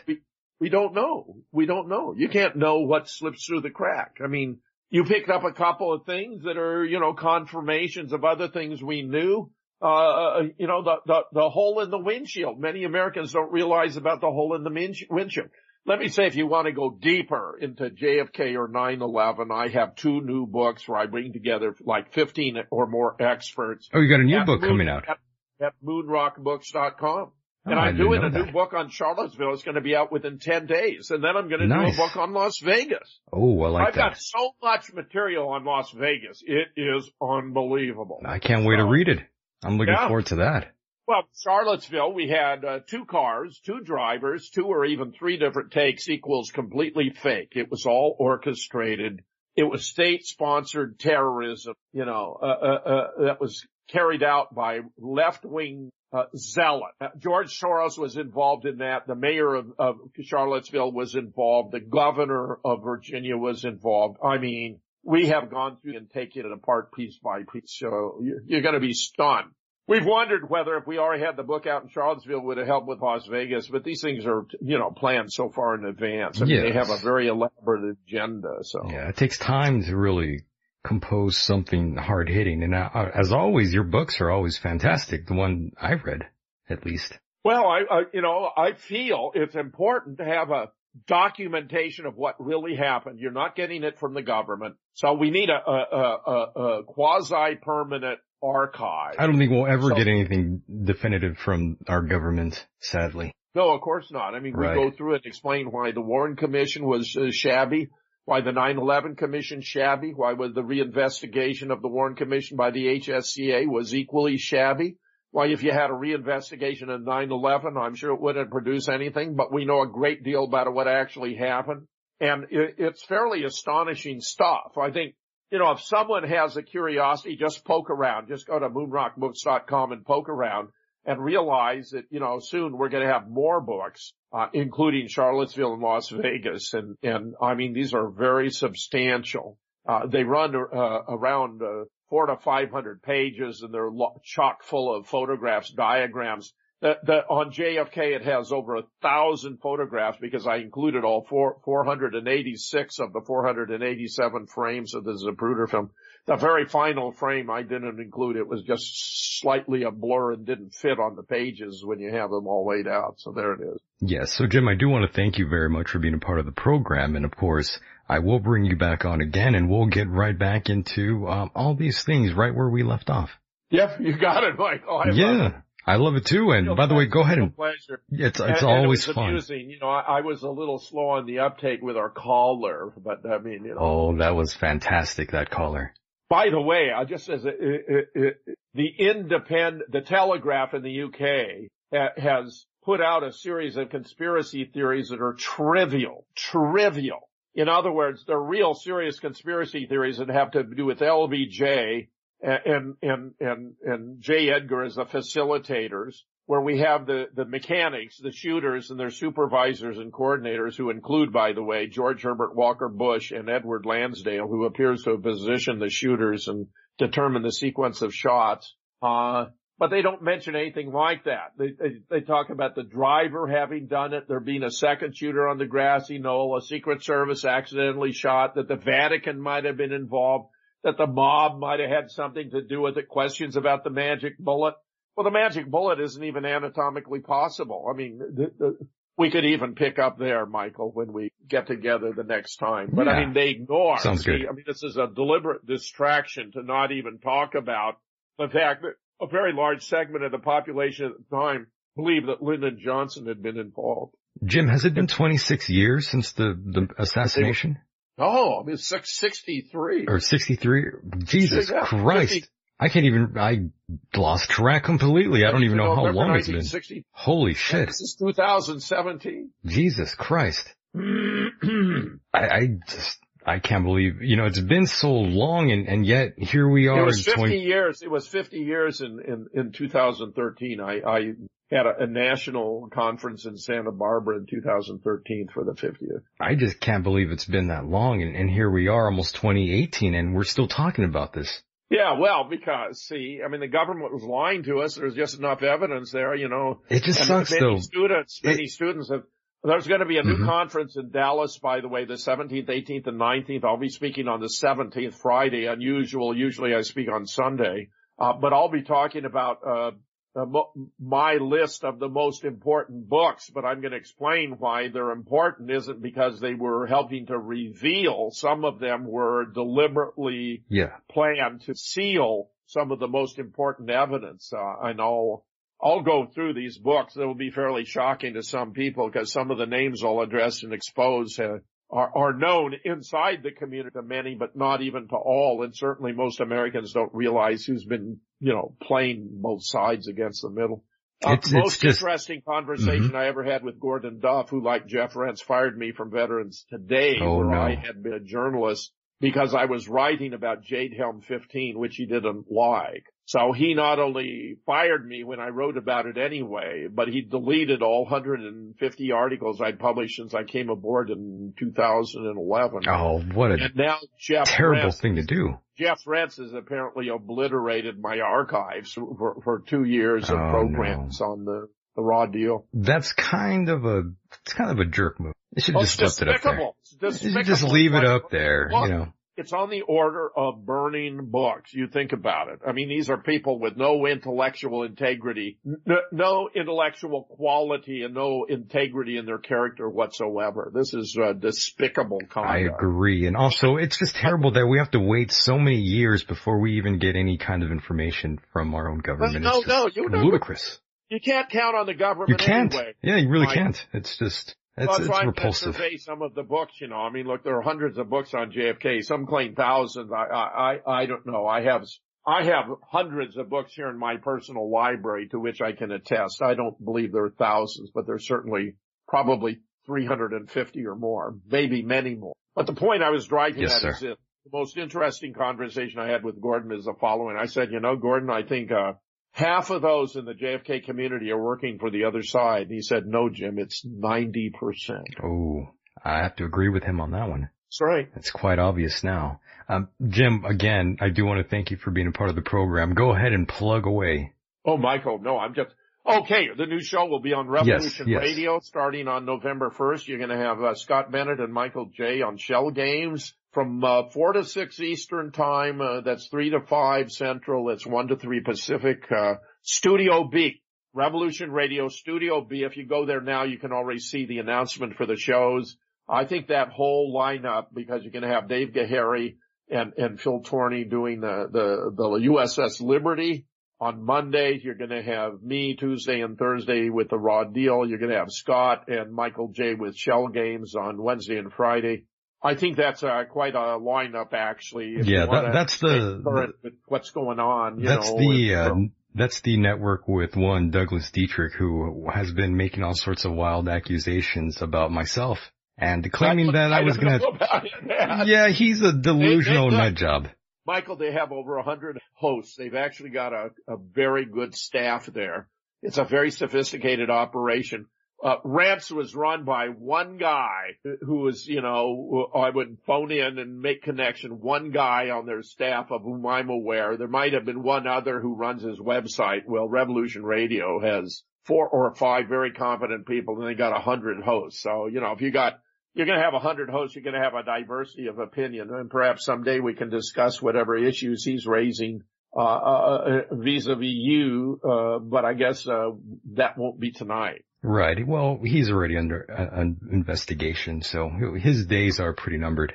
Well, there are all kinds of points of view. It's important that all points of view be allowed to be presented. Sure, but he's too scared to talk to me on his show or to come here. I think he knows what's going to happen. That's another way in which Jeff Rentz and Gordon Duff are really fundamentally not in harmony with the First Amendment. That actually is a constraint against the government, but I mean, they as private entities, the whole thing with Jeff Rentz, it's just ridiculous that he just won't address this on the air. It's silly. I mean, you guys are grown men. Why not just hash it out on the air? Address what on the air? Address all these issues between you guys. Well, he's claiming I'm a liar because he fired me. Why can't he just talk? I resigned, but why can't he just talk to you publicly? I published a response, Michael. It's on my blog. I saw that, yes. But it would be better if you two actually talked. If you want to know, what's going on in terms of my research, go to jamesfetzer.blogspot.com and just start reading backwards. I've got like 7 blogs there that have to do with Las Vegas, and will be more forthcoming. No doubt, Jim. Well, once again, thanks for being here, and I'll talk to you shortly, my friend. All right, Jim. Take care. All right, bye-bye. And that was one Jim Fetzer. Always great to talk to him. Looking at the time here, my God, I'm 10 minutes late. We're going to go on a little break, and when I come back, there's another soul to talk to. Hopefully he stays up to speak to all of you. Don't go anywhere. We'll be right back. Hello, brother. It's John B. Wells here. I don't even have the words at the moment, and that's kind of usual people say. And welcome back to the program. Thank you for being here tonight, and I believe I am already joined by a second soul here that I'm supposed to talk to. There you are. Okay, that is you. What's going on, man? How are you? How are you? I'm fantastic. I'm about to open a beer, so I can't complain. That's good. How's the other interview? Oh, with one Jim Fetzer. That was fantastic. I can't complain. Good. That's good. I reached out to you. Okay. because Mm-hmm. I saw that you had Mr. Michael Aquino on your show, and I love Michael Aquino. Oh, for those who are wondering, for those who are wondering who this guy is, he's watched me shower. Wait, who's watching you shower? It was a joke. I'm sorry. I've been saying all sorts of horrible jokes tonight. I apologize. Oh, okay. No, he's actually a musician. Michael Aquino, yeah. But yes, back to Michael Aquino. Yes, you saw that interview, right? Oh yes, it was really good. It was very good. He's very intelligent. Oh wait, by the way, am I allowed to swear on this? I'm sorry if I'm not. If you're what? Couldn't hear you there. I said, am I allowed to swear on this program? You could say whatever you want. I just told you I'm drinking a beer here. I thought that meant, I kind of gave you the right to do whatever you gotta do here. It's okay. Well, I don't really know the technicalities. I don't know what kind of line. No, that's my other gig. There you can't use profanity on the other gig I do. But here you're free to say whatever you want. All right, cool. I just didn't want to start swearing like a sailor. You could swear like a sailor. I fucking love it. You could swear all you want. It's cool with me. Yeah, I have the habit of just swearing without thinking about it. You I don't know sound if like it's a good me. habit or not, but it's a habit of mine. I'm right there with you. I swear a lot and I try to filter myself, but sometimes I have a big problem doing that. Sometimes I just feel like saying horrible things to people for no reason. Yes, and I have a habit of doing that. That's a good segue for some of the topics I want to get into. Okay. By the way. Okay. Well, you're free to roll. Let's do this. What's on your mind? All right. Well, a lot. Well, first I'll start with Michael Aquino because I think let me interrupt you there. First, let's start with who you are because no one knows who the fuck I'm talking to. Let's fucking handle that. It's true. I followed the link. I followed the link on your Twitter page there, and it was some sort of iTunes page, and there's a picture of a man with paint all over his face, white paint. Is that you? Yes, that is. You look like a lunatic. Outfits and you look fucking crazy. Yes, that's the goal. Holy that's shit! The goal. Yeah, and your music is even crazy too. I don't know what the hell's going on there. There's all sorts of shit going off. I just thought, what the fuck is this? Yeah. Not in a bad way. I don't mean to sound negative. I'm just saying I was thrown back. I was just checking the reception to see if I have good reception. But you nailed it. And it's crazy. That's pretty much exactly what it's supposed to be. So you're supposed to be a wild man. Insanity is supposed to be, being a lunatic. That's really the whole point. Well, point taken. But it's not just as simple as just be crazy. It's about what is crazy and what's not crazy, especially in a crazy world today. Oh yes. I mean, how do you define crazy when the whole world is pretty damn crazy? I mean, how do you even use that word anymore? It's almost like how do you use any word anymore? Everyone just wants to use these words to death and they want to expunge all the meaning from all of these words. And, I don't think it's a good thing sometimes because, like, for example, since the Las Vegas shooting. Yes. What happened was that people were saying, well, how is this guy not a terrorist? And people were talking about that and whatnot. How is he not a terrorist? They would feel that was a discussion, and I'm sure you've heard people talk about that. But the thing is, that's not good for the culture when people talk like that because that means is that you greenlight the word terrorism, then you use the word terrorism, and you'll use it in a colloquial way where you just bring it up in everyday conversation where the word terrorism doesn't really belong in an everyday conversation. It only belongs in the most extreme examples. That's why it's called terrorism, because it's the most extreme example. And I feel like the culture is getting to a point where since there really is not as much violence and as much death threats, like threats of your life and survival threats to your existence. And, it's the easiest time to live. It's the easiest time to survive ever in human history that we know of. Correct. And I'm on your side. The thing about that is that because it's so easy, people, this goes back to the mental illness crazy thing of the world, people have to make up things. People have to make up problems that don't exist, or maybe if the problem does exist, it's a lesser example of a problem than it would have been maybe 50 years ago. Like, for example, when, cars were first introduced, for example. Correct. The legal limit for alcohol was much higher. You could be pretty drunk and you could still drive the car. It was okay. It was a good time. And why was that? Why was that? It was because the police actually they had real problems, and I feel like we don't really have real problems. Drinking and driving isn't a real problem to you? What is a real problem? Drinking and driving, that's not a real problem to you?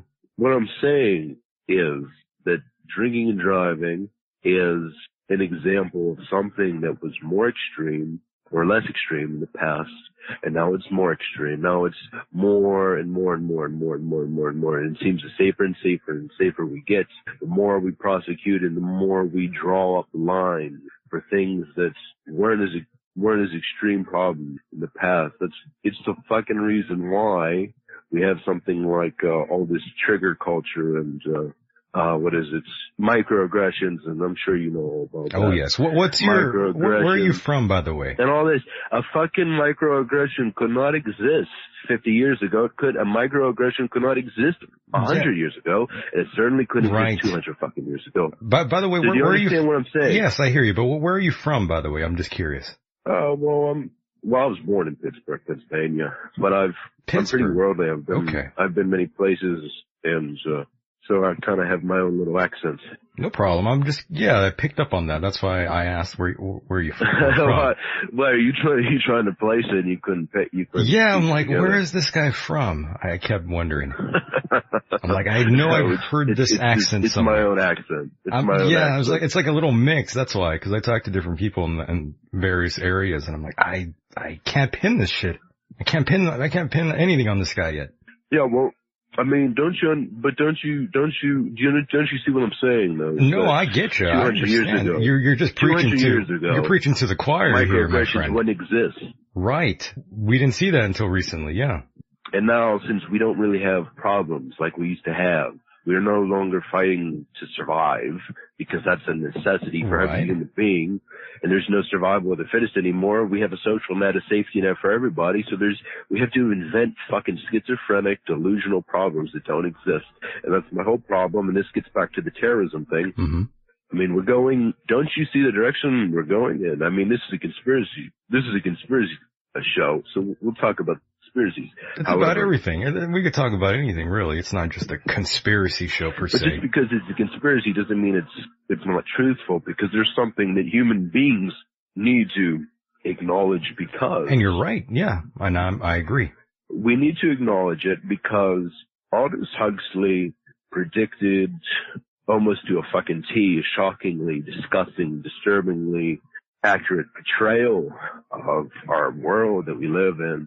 And well, I'm glad you mentioned that. And I'm glad you mentioned that because we're watching that unfold in Hollywood right now. We're watching Hollywood eat itself in a very public way. Yeah. And this is needed. It goes along with what you're saying here. Well, I think we're kind of seeing the breakdown of everything. Oh yes, the breakdown. Nihilism everywhere. We're looking for problems that don't exist. We're looking to be outraged when there's nothing to be outraged by. I think the only thing we should be outraged by is hypocrisy and stupidity, and I don't see many people outraged by that. That's what I'm outraged by. And I don't see a lot of that. I wish I did, because if I did, then I wouldn't be here, probably. I wouldn't be talking about this, at least. Yeah, and you reached out to me, just immediately saying, interview me. And I thought, okay, just like that, sure. I thought, this guy just... I'm like, direct. Okay. Yeah, I was like, okay, he's really direct. I'm just gonna go with it. Yeah, but, so, I mean, I started, going back to Anonymous AIDS Age, I started Anonymous AIDS Age to a life philosophy, but not a life philosophy, it's more an observation of the world. I saw it. Explain that. And I wanted to put it, sorry, you cut off. I was saying, please explain that. Yeah, Anonymous AIDS Age, it was an observation of the world, and it still is.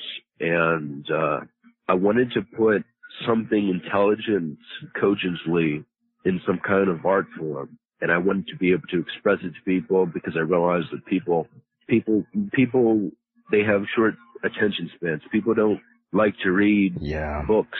They certainly don't like to read books on philosophy. People have got ADD badly here in America. Yeah. So I think that's a problem. And I wanted to bring something that was very intelligent, something that affects all of us. And I wanted to put it into the pop cultural space, because I know that that's the key area of short attention spans is pop culture. So I bridged all this imagery. I took everything from all the disturbing things you can see on the deep web. Oh, yes. All the internet urban legends and all this. And I made my own little concoction of insanity, and it's a vehicle.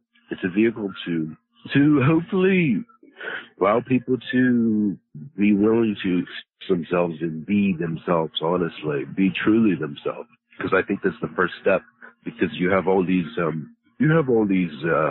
identity politics, fake identities, labels. Yeah, I agree. That's so silly. Pretentious. Yeah, it's just people are just looking for an identity, and then people want to belong. People want to belong to something so badly. It's repulsive. I hate that. That's a disgusting human trait that I've always been aware of, and it's frightening to see. You see these archetypes all the time. What can be disgusting? It can be disgusting when you have it like it is now, where you have so many different fucking groups, and they're all fighting each other. You have Antifa, you have the alt-right, you have all of it, and then you have all of the mixtures in between, and it's hard to know exactly what is what. There's a White Lives Matter gathering today, by the way. Magic of the Gathering. White Nationalist March. No, I'm saying there's a White Lives Matter protest thing going on. Oh, White Lives. See, that's the thing. I mean, it's outrage against outrage, but it's all fake outrage. It's not real outrage. I said that so many times. Yeah, the fake outrage. I've mentioned that. It's just reactionary. It's just reactionary. I like you, by the way. You're a good guy. Well, thank you. Do you have any questions that you would like to ask me, by the way? There's so many questions. Going back to just looking at your profile photo on Twitter, what's going on there? Where precisely? Well, just looking at everything here, you seem like a wild man. What brought this out in you? I am a wild man. Yeah, what brought this out in you? Because I'm a bit of a lunatic myself. I'm just curious. We got to go back down memory lane here with you. That's what I'm sensing here. You have to take me back to your early roots. What happened to you? I got to know. What happened that made you awakened, for lack of a better word? Awakened or insane? Maybe both. To me, it's the same. Yeah, it's about 50-50. What happened to you? Tell me your story, buddy. And by the way, there are two kinds of insanity. You have learned helplessness, which is what we have now in a prison society where people are just dull and they're captive and they're prisoners and they're domesticated and they're like farm animals. That's called learned helplessness. You see it in animals in captivity, which is basically what society is in its nastiest form is what society is, at the least.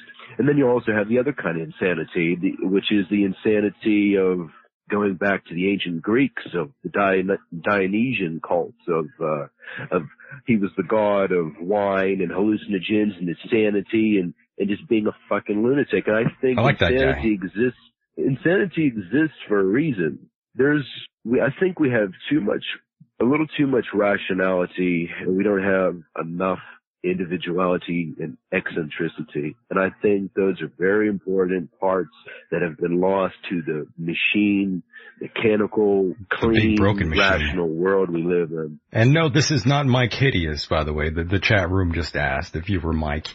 And no, Mike is in New Jersey, somewhere outside of New Jersey, rather, relaxing with his girlfriend, fiancée, rather.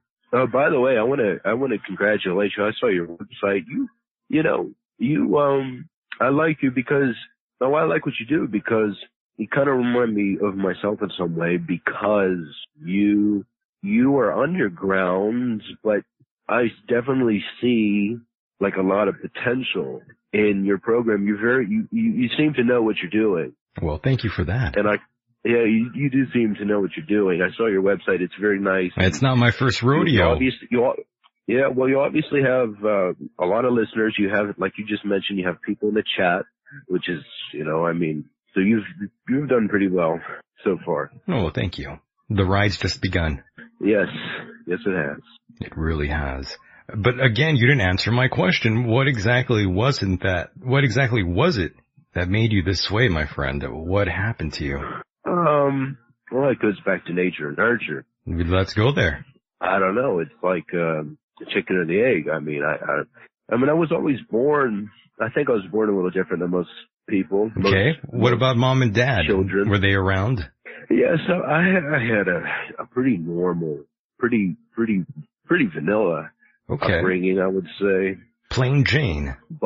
But I think I was born a little different in some ways because I remember being young, like 4 years old, and just being fascinated by like Halloween, the movie, and Chucky, and all these horror movies. At 4 years old, I was obsessed with all these horror movies. Okay. So I've always had some kind of inclination for I guess you could say the occult or dark stuff or dark imagery or the mysterious, supernatural, whatever you want to call it.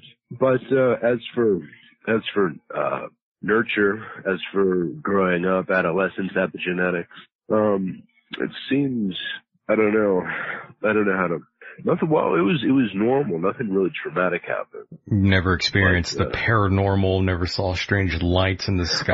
Oh, well, okay. Any of that shit. Yeah, well, I'm talking about like trauma, like, yeah, well, that too. Trauma. You never like say, you never almost drowned or something at a friend's pool. No, my whole life I've had some pretty dark experiences, but at the same time, some crazy shit happened to me like a couple months ago, and I never revealed it on the show.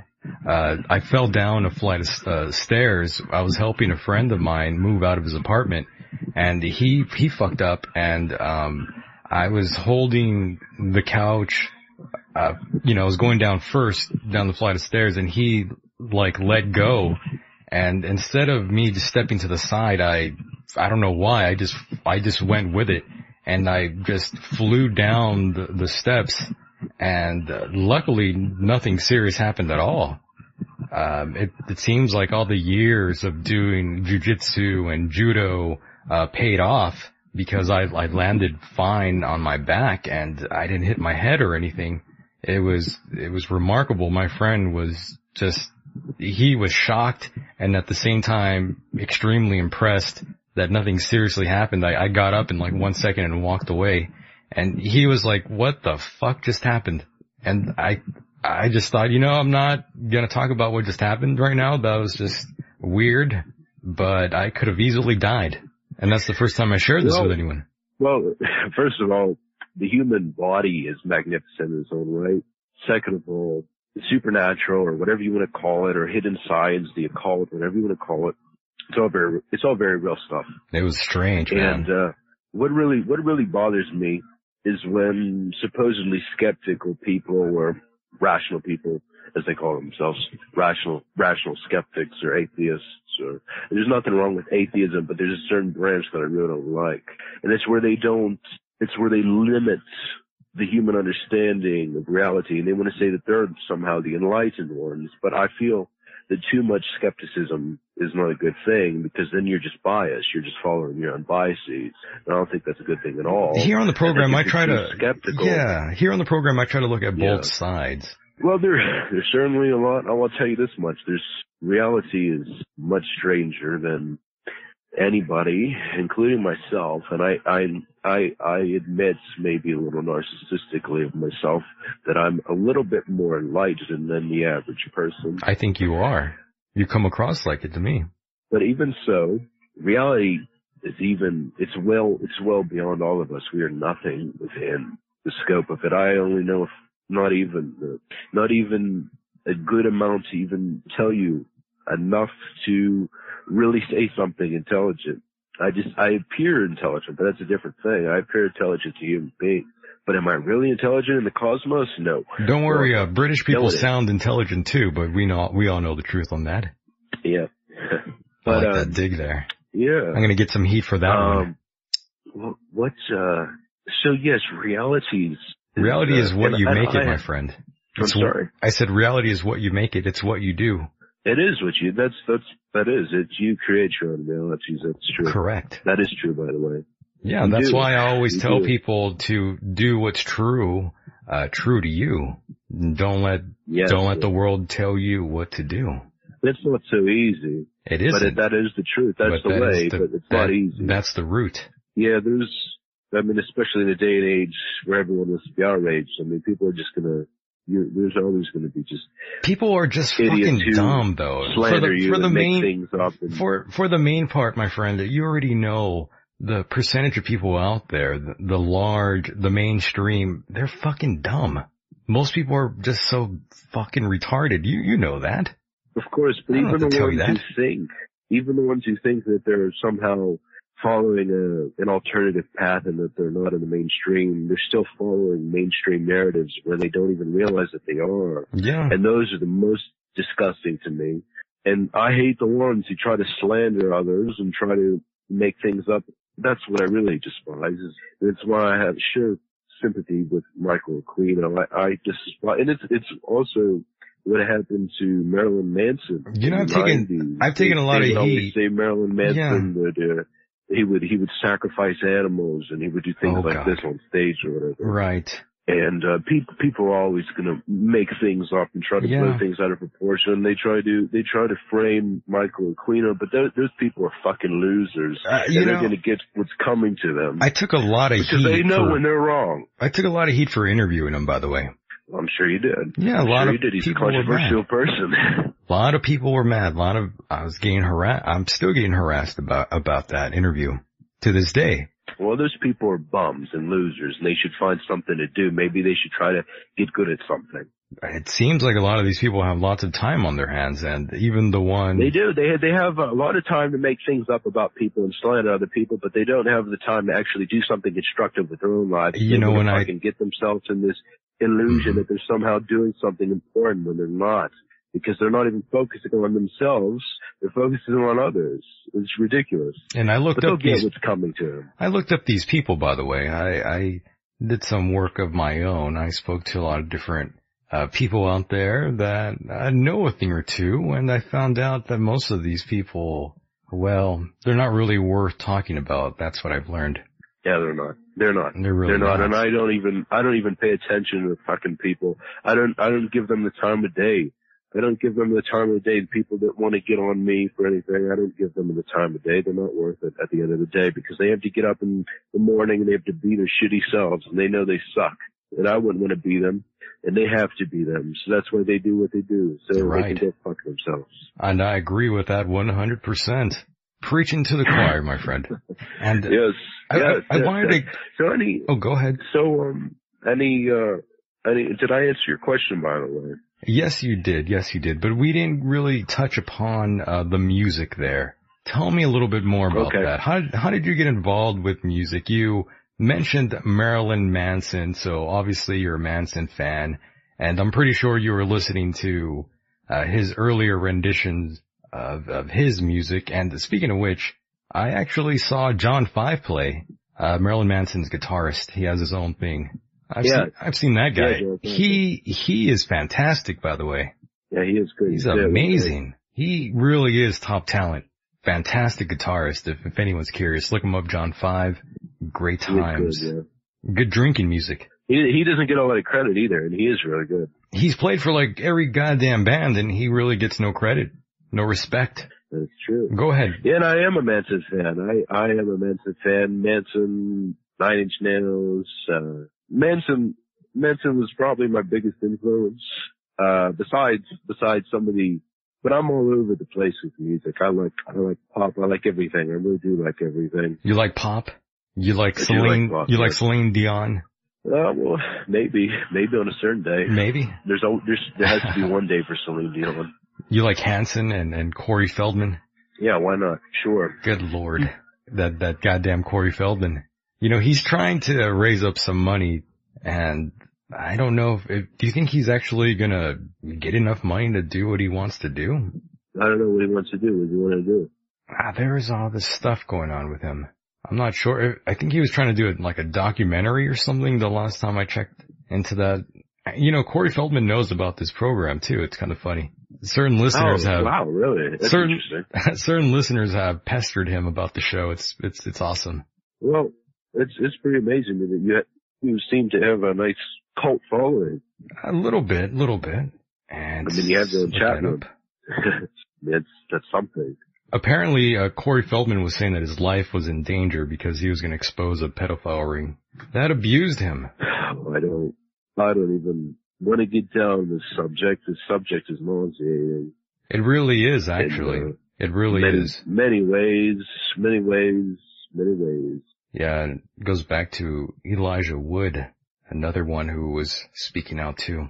I'm not exactly how sure how accurate that is about an assassination attempt on Corey Feldman.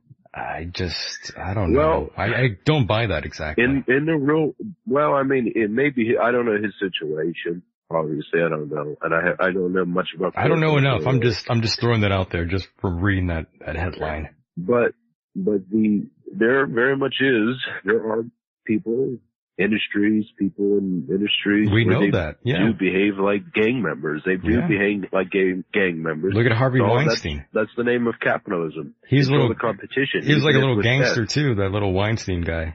The big Weinstein, rather. He's heavy Weinstein. set. They all talk about Weinstein. Everyone's talking about Weinstein. Well, there's all sorts of people too, like the Nickelodeon guy, the producer or whatever out there, writer for Nickelodeon, the kid shows back in the day. Apparently he was, looking at the photos, he was very touchy with the talent, with the top talent there. He was very, very touchy.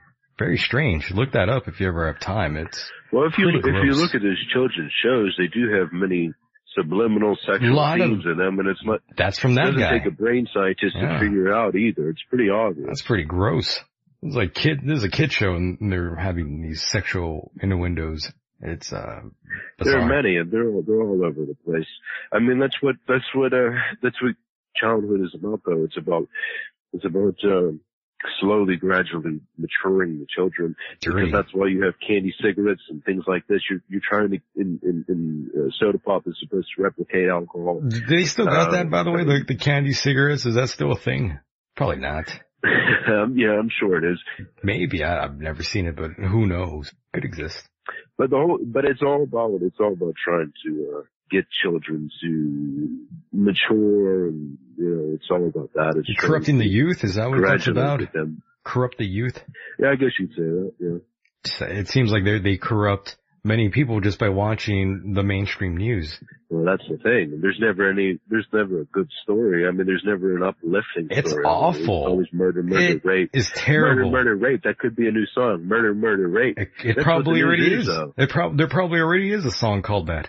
I'm sure there is. Or a line or two. Yeah. But that's what the news is. It's supposed to keep you in a low, frequency brainwave electromagnetic spectrum. Who watches the news anymore, though? I don't watch that shit at all.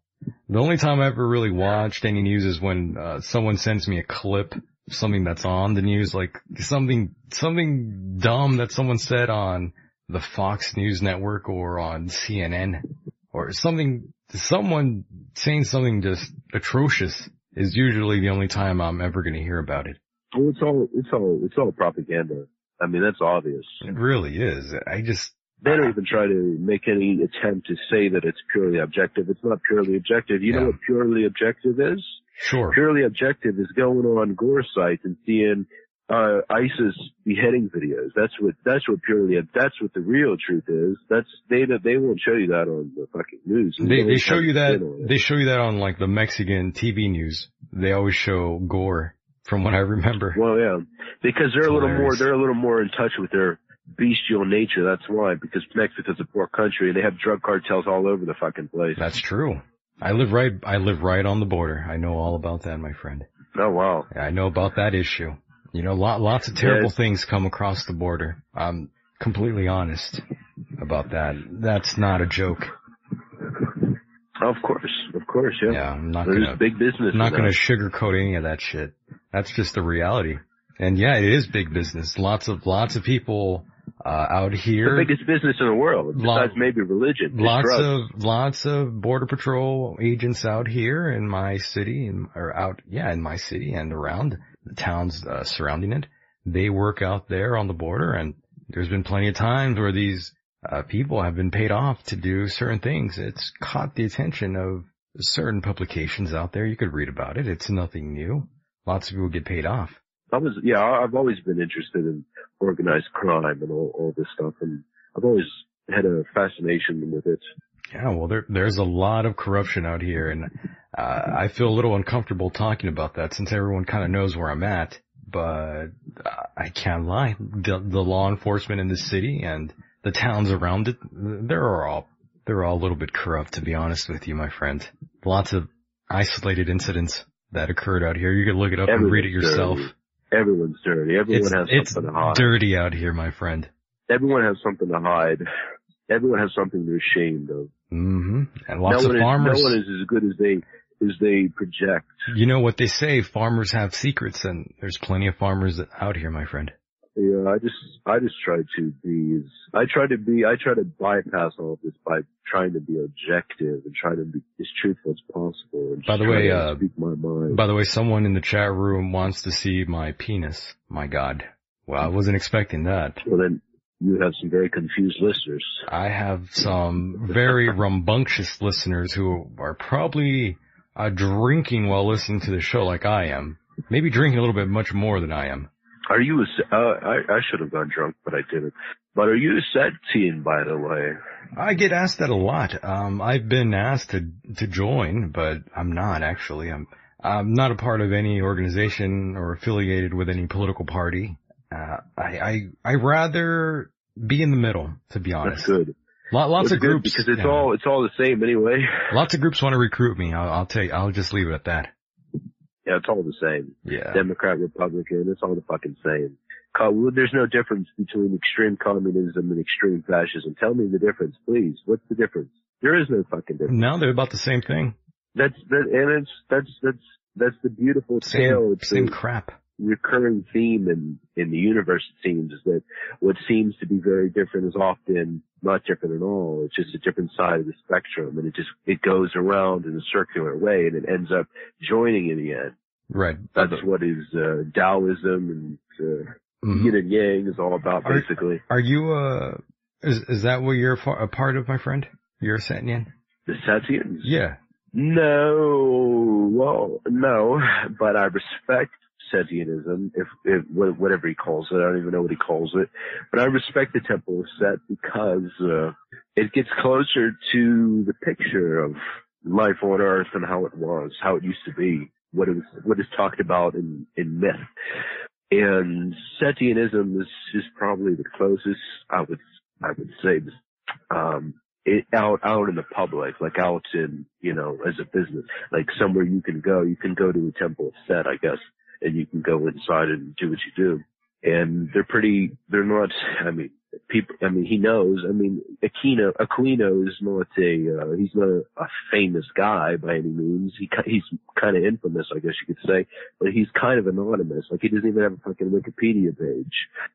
And so that tells you a lot. That's how you know how famous you are. If you have a fucking Wikipedia page, you're kind of famous, I guess. But, yeah, so Aquino's, he's kind of anonymous, but his church or his temple is still out in the open. It's still out in the open. Yeah. It's not a secret society by any means. Yeah, his influence, secret occultism. His influence is definitely out there. Oh, it is. But he's not as into the pop culture like the Church of Satan or something like that. Yeah.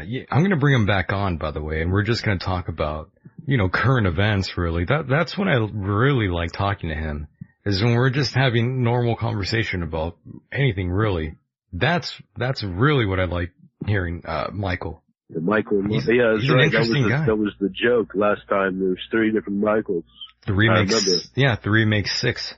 Yep. Why do you think I did that? It was all for a reason. Well, I think Michael Aquino is right when and by the way, I tried to have a discussion with him, but he declined on me. Wait, because he said that he was battling cancer. Oh, which yeah. He is battling cancer. Yeah, he had emailed me after he had surgery. He was telling me, he thought it was his end of days, and I just thought, wow, here is Michael Aquino emailing me after all this and telling me this story. I just felt it was kind of touching. We're backwards. We're fucking backwards. Our society's backwards. We're concerned about stupid things like artificial intelligence when we should be into biological enhancement, trying to enhance and try to extend your life. No one's researching that. We're all researching stupid fucking microchips. Why the fuck are we, why are we funding fucking microchips? Like, what the fuck? Microchips. Do you want a tracking device in your brain? I certainly don't. I don't. It doesn't sound fun. Well, a lot of sheep are going to go for it, and I'm not. I'd rather be shot in the fucking head and die. By the way, someone just sent me a private message here wanting to know what I was drinking. I am drinking a Firestone Walker Pale 31. This is actually a really good beer if you ever get a chance to actually drink it yourself. Go ahead and take a chance. I'm not a beer person. What do you drink? Liquor? Vodka. Oh, vodka. That's my drink. You're into the vodka. Pure vodka, no fucking diluted. Just give me the fucking shot. Wow. Well, when did the drinking start for you? Early? No, I try to, I'm pretty wild as it is, man. Oh, so I shit. didn't really need to be drinking all the time. Oh, shit. No, I get a little too wild sometimes. When'd you start drinking? No, I had a normal upbringing, you know. Well, no shit, but I'm just asking you, do you remember what age it was when you were actually drinking some beer? I don't know, maybe, I think 14. 14? Okay. I was probably a little late to the party. 14? Pretty little late? I was pretty much, I've always been a lone wolf. I have trouble really, 14. Late to the party at 14. Well, I don't know. God damn. That's pretty young, man. 14. Yeah, well. Jesus. That's about the time. That's high school age. That's when people start drinking. It's high school. 15. Well, you do have a point. About 16, I clearly remember every once in a blue moon, I had a friend of mine. You don't think freshmen drink? Come on. No, I do, but I don't remember any kids being 14. 15, yeah, but I don't remember any kids in high school, 14, freshman year being 15. 14. 15, yeah, I remember that. Split the hair. Yeah, I guess you're right about 15, 14, 15. But I clearly remember drinking. Why do you ask so? What's that? Why do you ask so? Why do you ask? I'm asking because I'm drinking and I want to go back, to drinking stories. I was just going to share one that I was in high school, 16, and I remember, drinking a tall can in the bathroom stall next to a friend of mine. Once in a while he would put it in like a styrofoam cup and, every now and then drink it in class. My friend was a bad kid, in other words. And, I never really let that sort of thing get to me, really. It never really got to the point where I'm like drinking in school. Nothing like that, but, just every now and then I clearly remember my friend, he was into that and he was really into pills too. Yeah, I'm thinking about it now. I'm like, fuck, this guy was a little troublesome. Holy shit. I'm glad. I was never I was never one of the kids to get into trouble. I was always the quiet one. Well, I was the kid I was the kid to cause trouble and get away with it.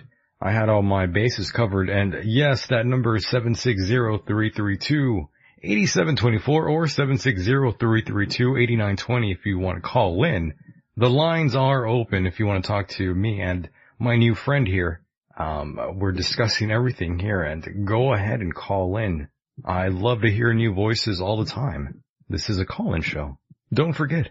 Anyways, back to the story. I'm sorry, I had to plug the number there. I'm sorry. So yeah, that's the reason why I brought it up, and I'm drinking and I'm looking at the bottle in front of my face here, and I'm almost done with this. I need to go to the fridge and get another one. Yeah. Well, you don't need to. You would like to. I would like to. I don't need to, but I would want to. Yeah, but for me, like my wildness, I think I was more repressed when I was in high school. You were getting laid in high school? Middle school. You were getting no pussy? Is that what happened? No, for me, I was more quiet. Of the gothic kid. I don't even know. I couldn't even. You were the gothic kid. Is that what was going on? I couldn't even give you an example, really, of the kind of person or kid I was, because I was. You were a loner? I was kind of repressed. Oh, at the same time. You were like a Mormon. No, I was kind of repressed, but at the same time, I was very, very, very silly. Very silly. You had autism. I guess, yeah. I get you want to put it like that, sure. Michael, I still have autism. What are you talking about? No, more like schizophrenia. Oh shit, schizophrenia. Are you on any medication? Are you taking anything like that? Fuck no. Nothing Fuck like that? Get the fuck out of here with medication. You take some medication. See, that's what I was when I was talking about Aldous Huxley earlier. What do you think? You ever read Brave New World? He talks about our world exactly as it is today. We sure did. Dope them up, get them on pharmaceuticals, dull their brains out. It's a great book. Everyone's a goddamn victim. Let's make everyone behave like a goddamn victim. Just get them all doped up. Give them their happy pills. I'm totally against this. It's fucking, no, totally not. I would never take those fucking pills. And, I guess some people want to take them, but people love pills. Have a strong character. I believe in being able to not have a crutch in life. Any vices? That nature, yeah. I understand. But it's just another useless thing to try to convince people that they need. You don't need those pills. Just go out and try to follow your goddamn intuition. There's the source of your happiness. It's really that easy. And I'm not trying to be insensitive, but at the same time I am though, because the kingdom of heaven is within, so to speak. It's all within you. You don't need anything else. And with that, I do agree. It does exist inside oneself. That's where all the answers really lie, actually. If you really want to get to the root of your answers, it's actually, if you are quiet enough and you get away from all the noise, all the noise. Yeah, if you go to a quiet location and just try to meditate and think about your problems, all the answers will come to you eventually, my friends. I'm telling you the truth. Trust in yourself. That's what an omniscient sage is about. That's the whole point. Just be your wild self. Be your insane self. Be your eccentric self. Be your own individual. I agree. That's really the whole point of what I'm saying. Yeah, and I'm with the message. I agree with that. It's good stuff. But we were talking about your music, and what exactly inspired that? Oh, well, I don't know, many things. Improvisation for some things, demonic possession, I guess you could say. Demonic possession. Let's get into that. What are you talking about? You were possessed? Yes, certainly. Oh, no. I've been possessed many times, and it's not something new. Many times. It's dangerous. It's dangerous, but it's real. It's real. It's real. It really is real. If I leave for a second, you can't swim alone, can you? I could talk to myself, yeah. You could swim? You could do it? A lot. You talk to yourself a lot? Yeah. Good. All right. Yeah. That's a good skill. I'm going to go to the fridge really quick. That's what being schizophrenic's all about, right? Oh, yeah. Oh, shit. Well, just have a little conversation with yourself, my friend. I'm going to go to the fridge really quickly here, and just say whatever you want, really. Whatever is on top of your head, just get it out there right now. I'll be right back in a moment, my friend. Go ahead. Well, I'm pissed at everything. The world, people are idiots. Most people are idiots. And they just don't think for themselves. They don't think for themselves, and they're all being led in a direction they don't even know where the hell they're going. They don't know the repercussions either. They really don't. And that's a sad fact. They don't know what the hell they're doing. They think that they're doing something good, but they don't understand the disastrous implications that it has on everybody. Because we're getting to a more and more cutthroat environment where it's every man against himself, and there's no human species spirit anymore. There's no spirit. There's no spirit of humanity anymore. It's dead. It's dying. It's dying. I shouldn't say it's dead, but it's dying, and it's because of fools. They just want to be told what to think, and they don't want to actually think for themselves. Because if they wanted to think for themselves, they would be their own individual. And if they were their own individual, then they'd be happy. And if they were happy, then others would be happy. But that's not where we are. We have to get to an artificial sense of happiness. Right. We take fucking pharmaceutical pills to get happy. And that's just a fake fucking world that we're all involved in. And that's exactly what I'm against. Fuck this fake world. I hate it. And I hate the people who follow it blindly. Oh my. But anyway, nice to see you. So obviously I can keep up a conversation with myself. Okay, nice. I'm glad you did that, because I've had a lot of schizophrenic practice. Go ahead. Schizophrenic technique. It's a schizophrenic technique, man. Don't you know? It is. Well, sometimes I call that not even being schizophrenic. Sometimes I call it being a fucking genius. Well, I don't know. I think what we call schizophrenic, I think it's just, I don't believe, I really don't believe in mental illness. I think it's all just a way to control people. Because I think a lot of what we do and what we pride ourselves on are just regular human things. They're all human. I think every fucking human being on the planet talks to themselves, and I don't think it's weird. A lot of people talk to themselves. Yeah. I don't know why we even shun it. You should talk to yourself. I think it's healthy. You should talk to yourself. But we want to look at it as bad for some reason. I don't know. A lot of people do talk. Yeah, a lot of people do talk to themselves. They have full-blown conversations with themselves. I do, and I'm not afraid to admit it. It's all right. People do it all the time. I love fucking talking to myself. Sometimes I'll have conversations in my own head. I won't say anything out loud. But there will be times. If you did speak out loud, what would be the difference? Technically, you're still having a conversation with yourself. I'm still hearing that voice in my head, so I mean, I can't. Exactly. That's another thing. We all have fucking voices. Sure. We're always, and it's not just it's a human thing. It's not schizophrenic. I don't believe in any. I say I'm schizophrenic, but I just say this because I just use it to make some kind of a point. Right. I don't think any of it truly exists. If you ask me honestly, if you truly ask me if I really believe in any of this, schizophrenia, I mean, I believe there are characteristics of people who are different. But as for something that you can have a textbook analysis for, just, like a fucking DSM. Sure. Come on, man. That's ridiculous. They have all these fake disorders. There's a fucking disorder for like video games and coffee. Yeah, they want to give everything a name. Get the fuck out of here, man. Get the fuck out of here. Well, you're insane because you like video games and coffee? I don't like video games, but some people do, and I don't think that makes them insane. Yeah, some people love video games. Sometimes I love video games myself when I get the chance. You know what it is, though? You want to know what it truthfully is? Right. What is that? Here's what it is. We don't have religion anymore. You used to go to a priest, and you used to say to the fucking priest, well, I confess my sins. The therapist is the new priest. Yeah, but now, we found out, that the priest was, sleeping with the children, though. That's what we found out. Well, there's always that, but I'm not talking about that. I am, though. I mean, that's the truth. That's the reality of this. Lots of priests out there, that's what they do. They got a little Weinstein in them. This is kind of segue into, we started with Satanism. And it's going to kind of branch and segue into the real religion of everything. Oh shit, the real thing. The real religion of everything, and this is why I respect Satanism, because it gets closer. Satanism, it's an approximation of what it truly was, what religion was, and what religion is. All religions are one. Do you believe in the afterlife? Do you believe in the afterlife, by the way? Of course. You do? Of course. Okay. I know it exists. It definitely exists. I don't need it to exist. It just exists. It just is. Just is. I see. What's going on back there? I'm hearing all sorts of weird noises. You hear me? Yeah, I hear you fine. I was just listening to there's like some background. I think I accidentally hit it with my ear. I was just wondering what's going on back there. I should have had headphones on. Oh, you don't have headphones on? Is that what it is? Yes, I don't. Oh no. It sounds like there's like a TV in the background or something. Were you watching TV? There's something, I don't know what it is. Now it's off. Now it's gone. God, my motherfucker. The hell was that? That was weird. Most people won't be able to hear it though. You'll need some really good headphones to make that out.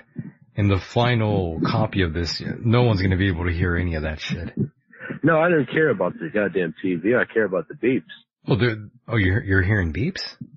Yeah, you weren't hearing beeps? No, it sounded like there was like a TV or something. I wasn't aware of beeps going on, but in the final rendition of this, you won't be able to hear beeps. All the background noise will be cut out. Yeah, I don't care about the TV. Who cares about the TV? I mean, you can't even hear it. I could barely hear it, but it's not a big deal. No one's gonna hear that shit. So, but anyway, Satanism. So religion, it all has the same source. Most of it is just common sense, though. But I don't even know if I should jump into this. I mean, this is really high stuff. Like, this is really like, Yeah, there's a lot to get into. Stuff. Lots of people out there don't really know anything about all this, so. I mean, I used to have friends. It kind of reminds me. Yeah, you sound like him a little bit. I sound like him. Yeah, an old friend of mine. Mm-hmm. We used to have conversations. We would just talk about anything, any fucking thing. the weirdest things that we could possibly imagine. We would just talk and it'd be a lot of fun. But, yeah, I lost contact with him, but we used to always have the greatest conversations. What happened to him? Where is he at? Well, the thing is, I'm always moving. I'm always doing different things. I'm always busy with something. And some people, it's like you throw spaghetti at the wall. Not all of it is going to stick. That's true. Some of it's going to fall. Mm-hmm. And some of your friends are going to just leave. Yeah. And you're going to leave them. You're going to go on and you're just going to do what you do. And that's life. That is life. You're going to lose contact with lots of people eventually. People get married, people have kids, all that shit. By the way, are you married? Do you have kids? What's going on with you? No, I'm married to Anonymous Age Sage. That's my bride. That's my woman. The concept of Anonymous Age Sage is what I'm concerned about. I don't really care about any of marriage. I certainly don't care about marriage right now. Like I'm very ambitious. I'm very driven and focused on what I'm doing, and I don't want to get distracted. I understand. Yeah. That's a good way to get distracted. It is. It really is. It really is. Lots of, I'm going to get in trouble for saying this, but, lots of women out there, they're a bit of dream killers. Lots of them are. Yeah, you got to time it right, I think. You got to time it right. Some people just get married when is after high school, directly after high school. You got to be fucking crazy, man. Yeah. You got to be fucking never insane. Really works out. Do you have any desire for a life? Yeah. There's lots of people I've known. They got married right off the jump there, and most of them are no longer together. It's because you don't even have a fucking brain that's developed when you're 18. Correct. Can't lie about You don't know that. what the fuck you're doing. It's like being drunk, kind of. You know what I mean? It's like being drunk. Yeah, that's true. Because you don't really have a fully functional frontal lobe, but that's what happens when you drink. You kind of lose your frontal lobe when you drink. That's why you're more aggressive. Right. Because you're not thinking of consequences. Lots of people make those mistakes. Yes. Some people do. Unfortunately, yeah. I know a lot of people who are married and they just hate their lives. They hate their wives and they hate their kids. It's pretty ridiculous. It's all a trap. I mean, it's all a trap. I always say there's a trap at every corner. And it's like, it's whatever you want to allow yourself to fall into. I mean, there's a trap everywhere, man. There's a fucking trap everywhere. I agree. There is a trap everywhere. That's right. And it's all about who you are and what you want out of life at the end of the day. Some people don't want that much, and some people are willing to be trapped. And that's good for them, that's right. But not for me, not for others like myself. Some people volunteer for that gig. Remarkably. Because they don't know anything. They don't know anything above what they're thinking, above anything that in their little small-minded existence. Well, they've been sold a dream. That's what it is. They've been sold a dream. Well, what, you mean the marriage thing? Exactly. The American dream. Well, I think the American dream is more about being ambitious. It's about all that. It's about having a wife, a kid, a family, great job. All that shit. It all ties in together. Yeah, but they don't. Well, I mean, then that's good for them. It is. Good for them. Yeah, it's a very simplistic way of seeing things, but some people, that's just the way they want to choose to live their lives. And you can't fault them for that. You gotta let them do what they want. You can't, you can only lead the horse to the water. But it's the horse who has to drink from it. Because I fault people who don't consider more intelligent things and alternatives. Because what it really is it's selling yourself short. Correct. It is. You are selling yourself short. So, I mean, yeah, anytime I see something that's stupid or whatever, I'm always going to call it out. Yeah. Or having conversations with... Because otherwise people don't learn. They don't. A lot of people don't learn. And, we are coming up to the end of the show here, sadly. We're getting close. That final stretch. How much longer? We still got about a good 20 minutes left. No, well, that's plenty of time. Yeah, 20 minutes rolls by though. Yeah. It really does. It really does. But I was going to quickly ask you. Any questions that you would like to ask? Yeah, I wanted to ask. Else You mentioned Halloween and you liked horror movies and all that stuff. We're basically around the corner from Halloween. Are you excited at all about that? I am and I'm not. Why is that? I am and I'm not. Yeah, why is that? Because there's always something to hate. There's always something to hate. Why is there so much hate? Why is there so much hate in your heart? Because it gets shit done. That's why. I see. Well, I mean, I'm not sober right now, so that's probably why there's no hate in my heart at the moment. I'm full of love. Hate. No, I'm full of love right now because I've been drinking. So, I can't really rant. But I mean, like, as a regular human being. Like, as a regular human being, you don't have any hate? Oh, I wake up fucking angry. Yeah, I'd wake up fucking angry waiting to bury somebody. That's true. No, there's a lot of hate. There's a lot of rage. There's a lot of darkness. That's true. I'm not denying that. I'm just saying at this current time and space, I'm actually pretty happy. Well, I mean, I'm happy. I am happy. I definitely am. I do love life. I mean, yeah, I love life and I'm very grateful to experience it. But at the same time, it's not as good as it could be for all of us. For all of us, it's not as good as it could potentially be. Ah, well, that's just the way it goes, though. It used to be thousands of years ago. That's just the way it goes, though. We're kind of imprisoned. Well, I'm not. You're not? No, you're free. Not at all. You're like Peter Pan.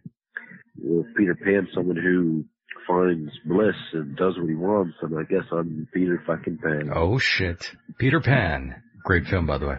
Great animation. Fucking Walt Disney.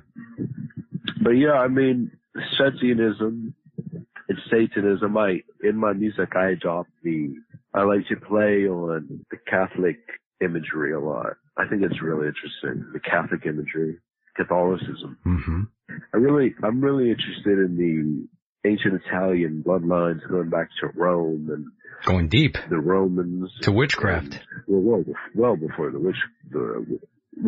witchcraft, yeah.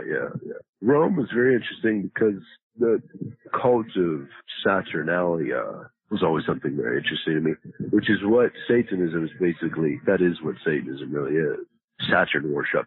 Saturn. Would you call yourself a Satanist? I'd call myself a Saturnist. Ah, okay.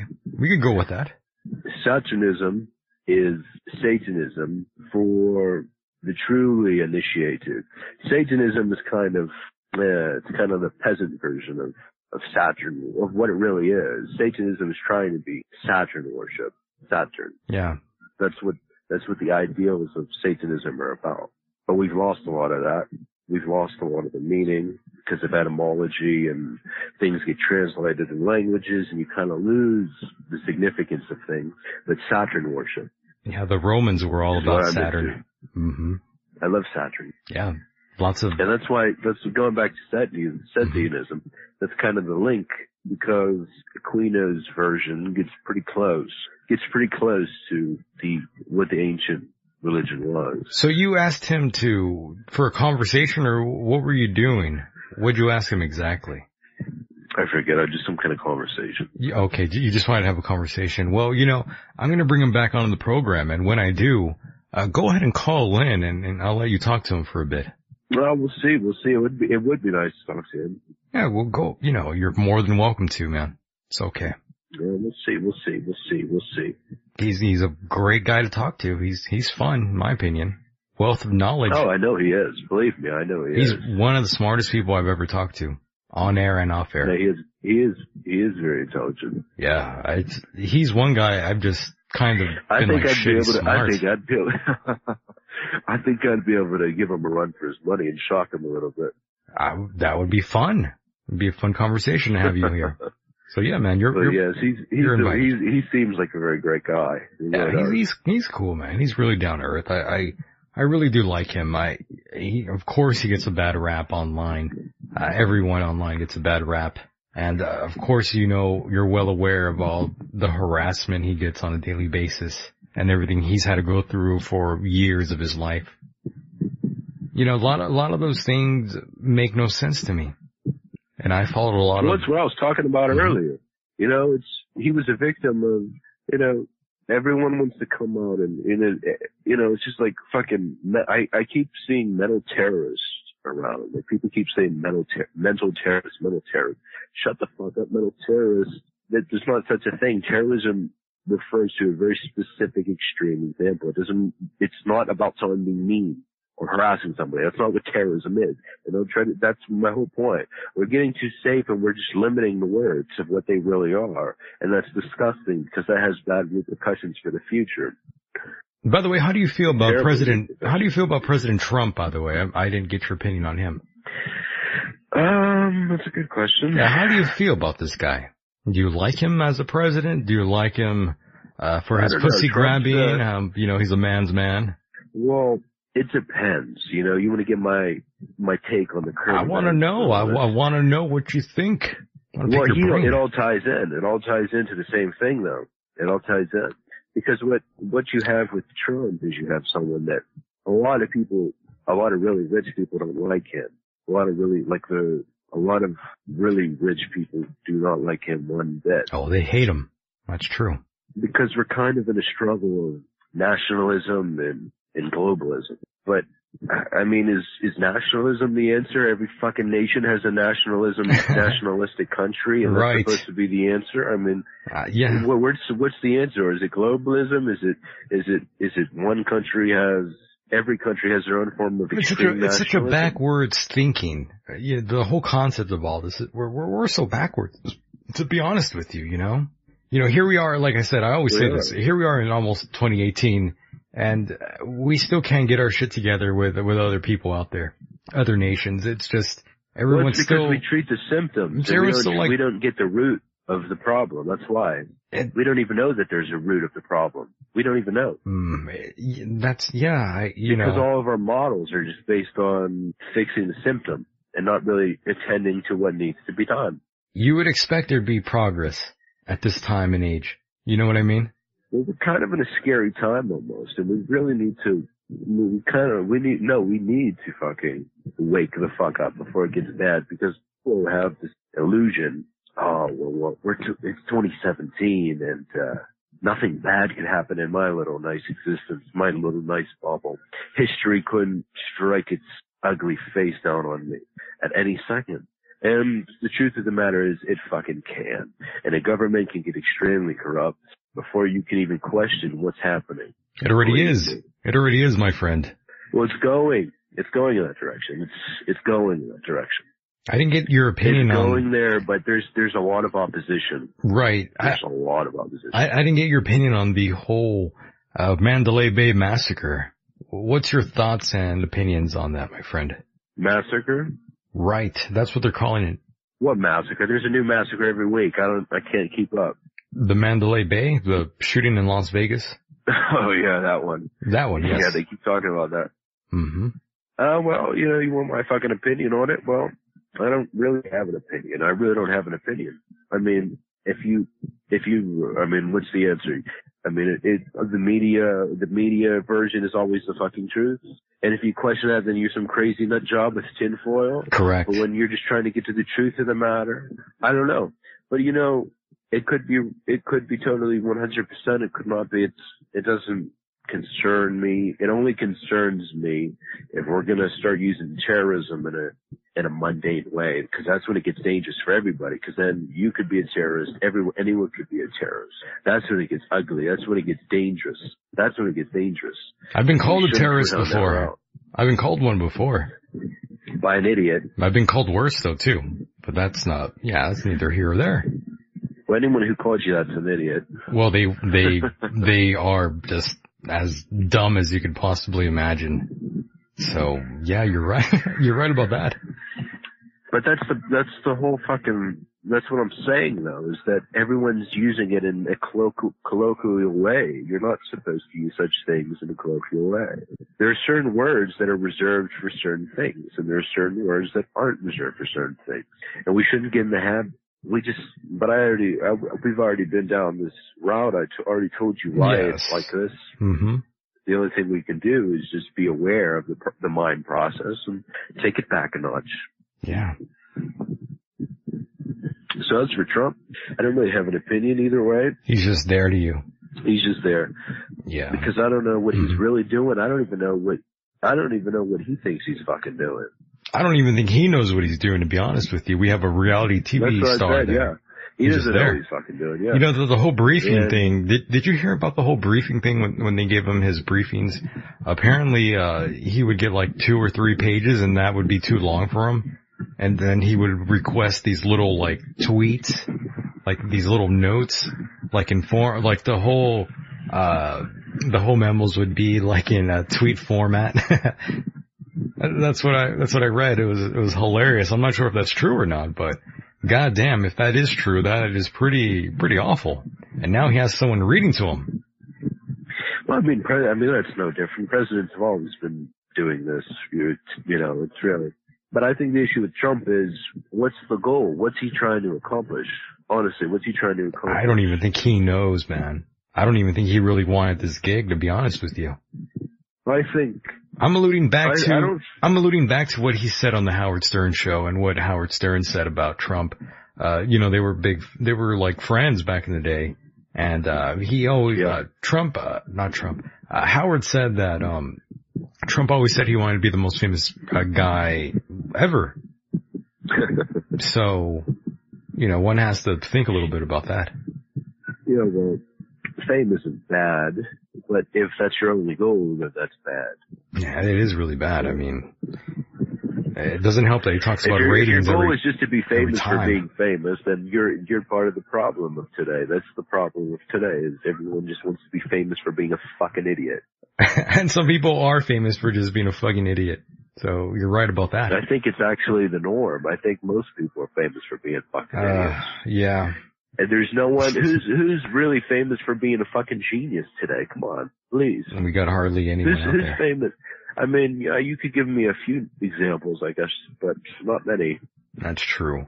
So I do want to. Even then, that's subjective. I do want to thank you very much for being a part of the program here. I'm going to have to close shop. I'm looking at the time here, and it is that time to roll out of here.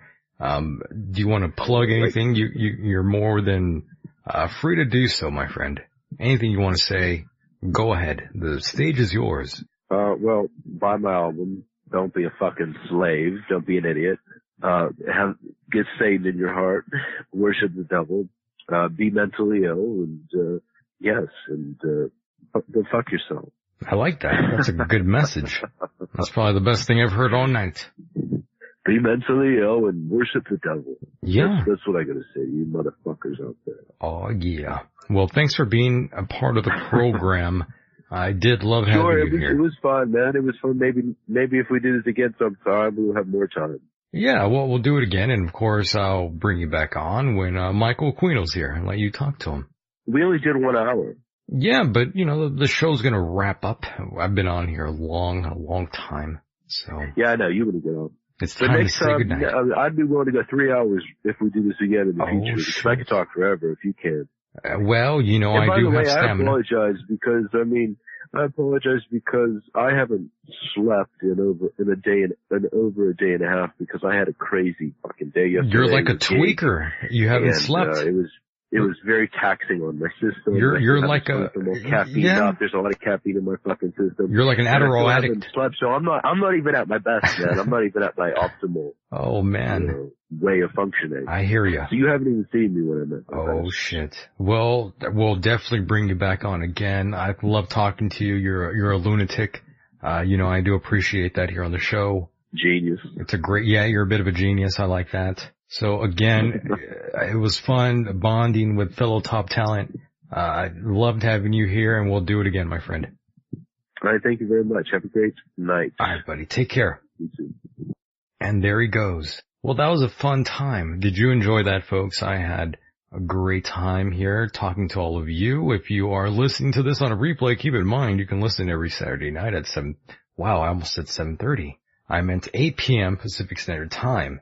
That's 11 p.m. Eastern Time, live on the TuneIn Radio app. If you enjoy this program, please keep in mind you can go to michaeldeacon.com and donate a few dollars. Please remember, those few dollars will keep this program running. Please help me keep it running. I do not want to put up some sort of paywall, any of that sort of thing. I really would hate to do that. As long as you guys keep donating a few dollars, I'll be able to keep this thing running, and it will be free for all of you out there. Nobody wants to have some sort of subscriber thing going on. Nobody wants that. So please keep donating, and of course, keep listening to the program. I'm Michael Deacon. Thank you for listening. And with that said, the world is a mysterious place, and life itself is a mystery. Until next time, good night, everybody. In the hardest part out. I'm not that way. I'm a Christian. Not out of graduate school. Not out of You mentioned the Illuminati, and we won't go into who's behind them, but the Illuminati certainly is part of the whole thing. The top members of the Illuminati are open worshippers. I could tell that all the mainstream media outlets were giving me like bullshit. Like, you can just see it. It's clear. How appropriate. I wish I could be in that ring with Hogan right now. It's crazy. I had no idea this shit existed before 726. Oh, a Grammy. I'm not a Grammy. I'm gonna keep it real. A lot of good content. A lot of cool topic. I feel, fortunate to have an opportunity to speak to religion, Yeah, Mr. Rusev. That shit, I like that, man.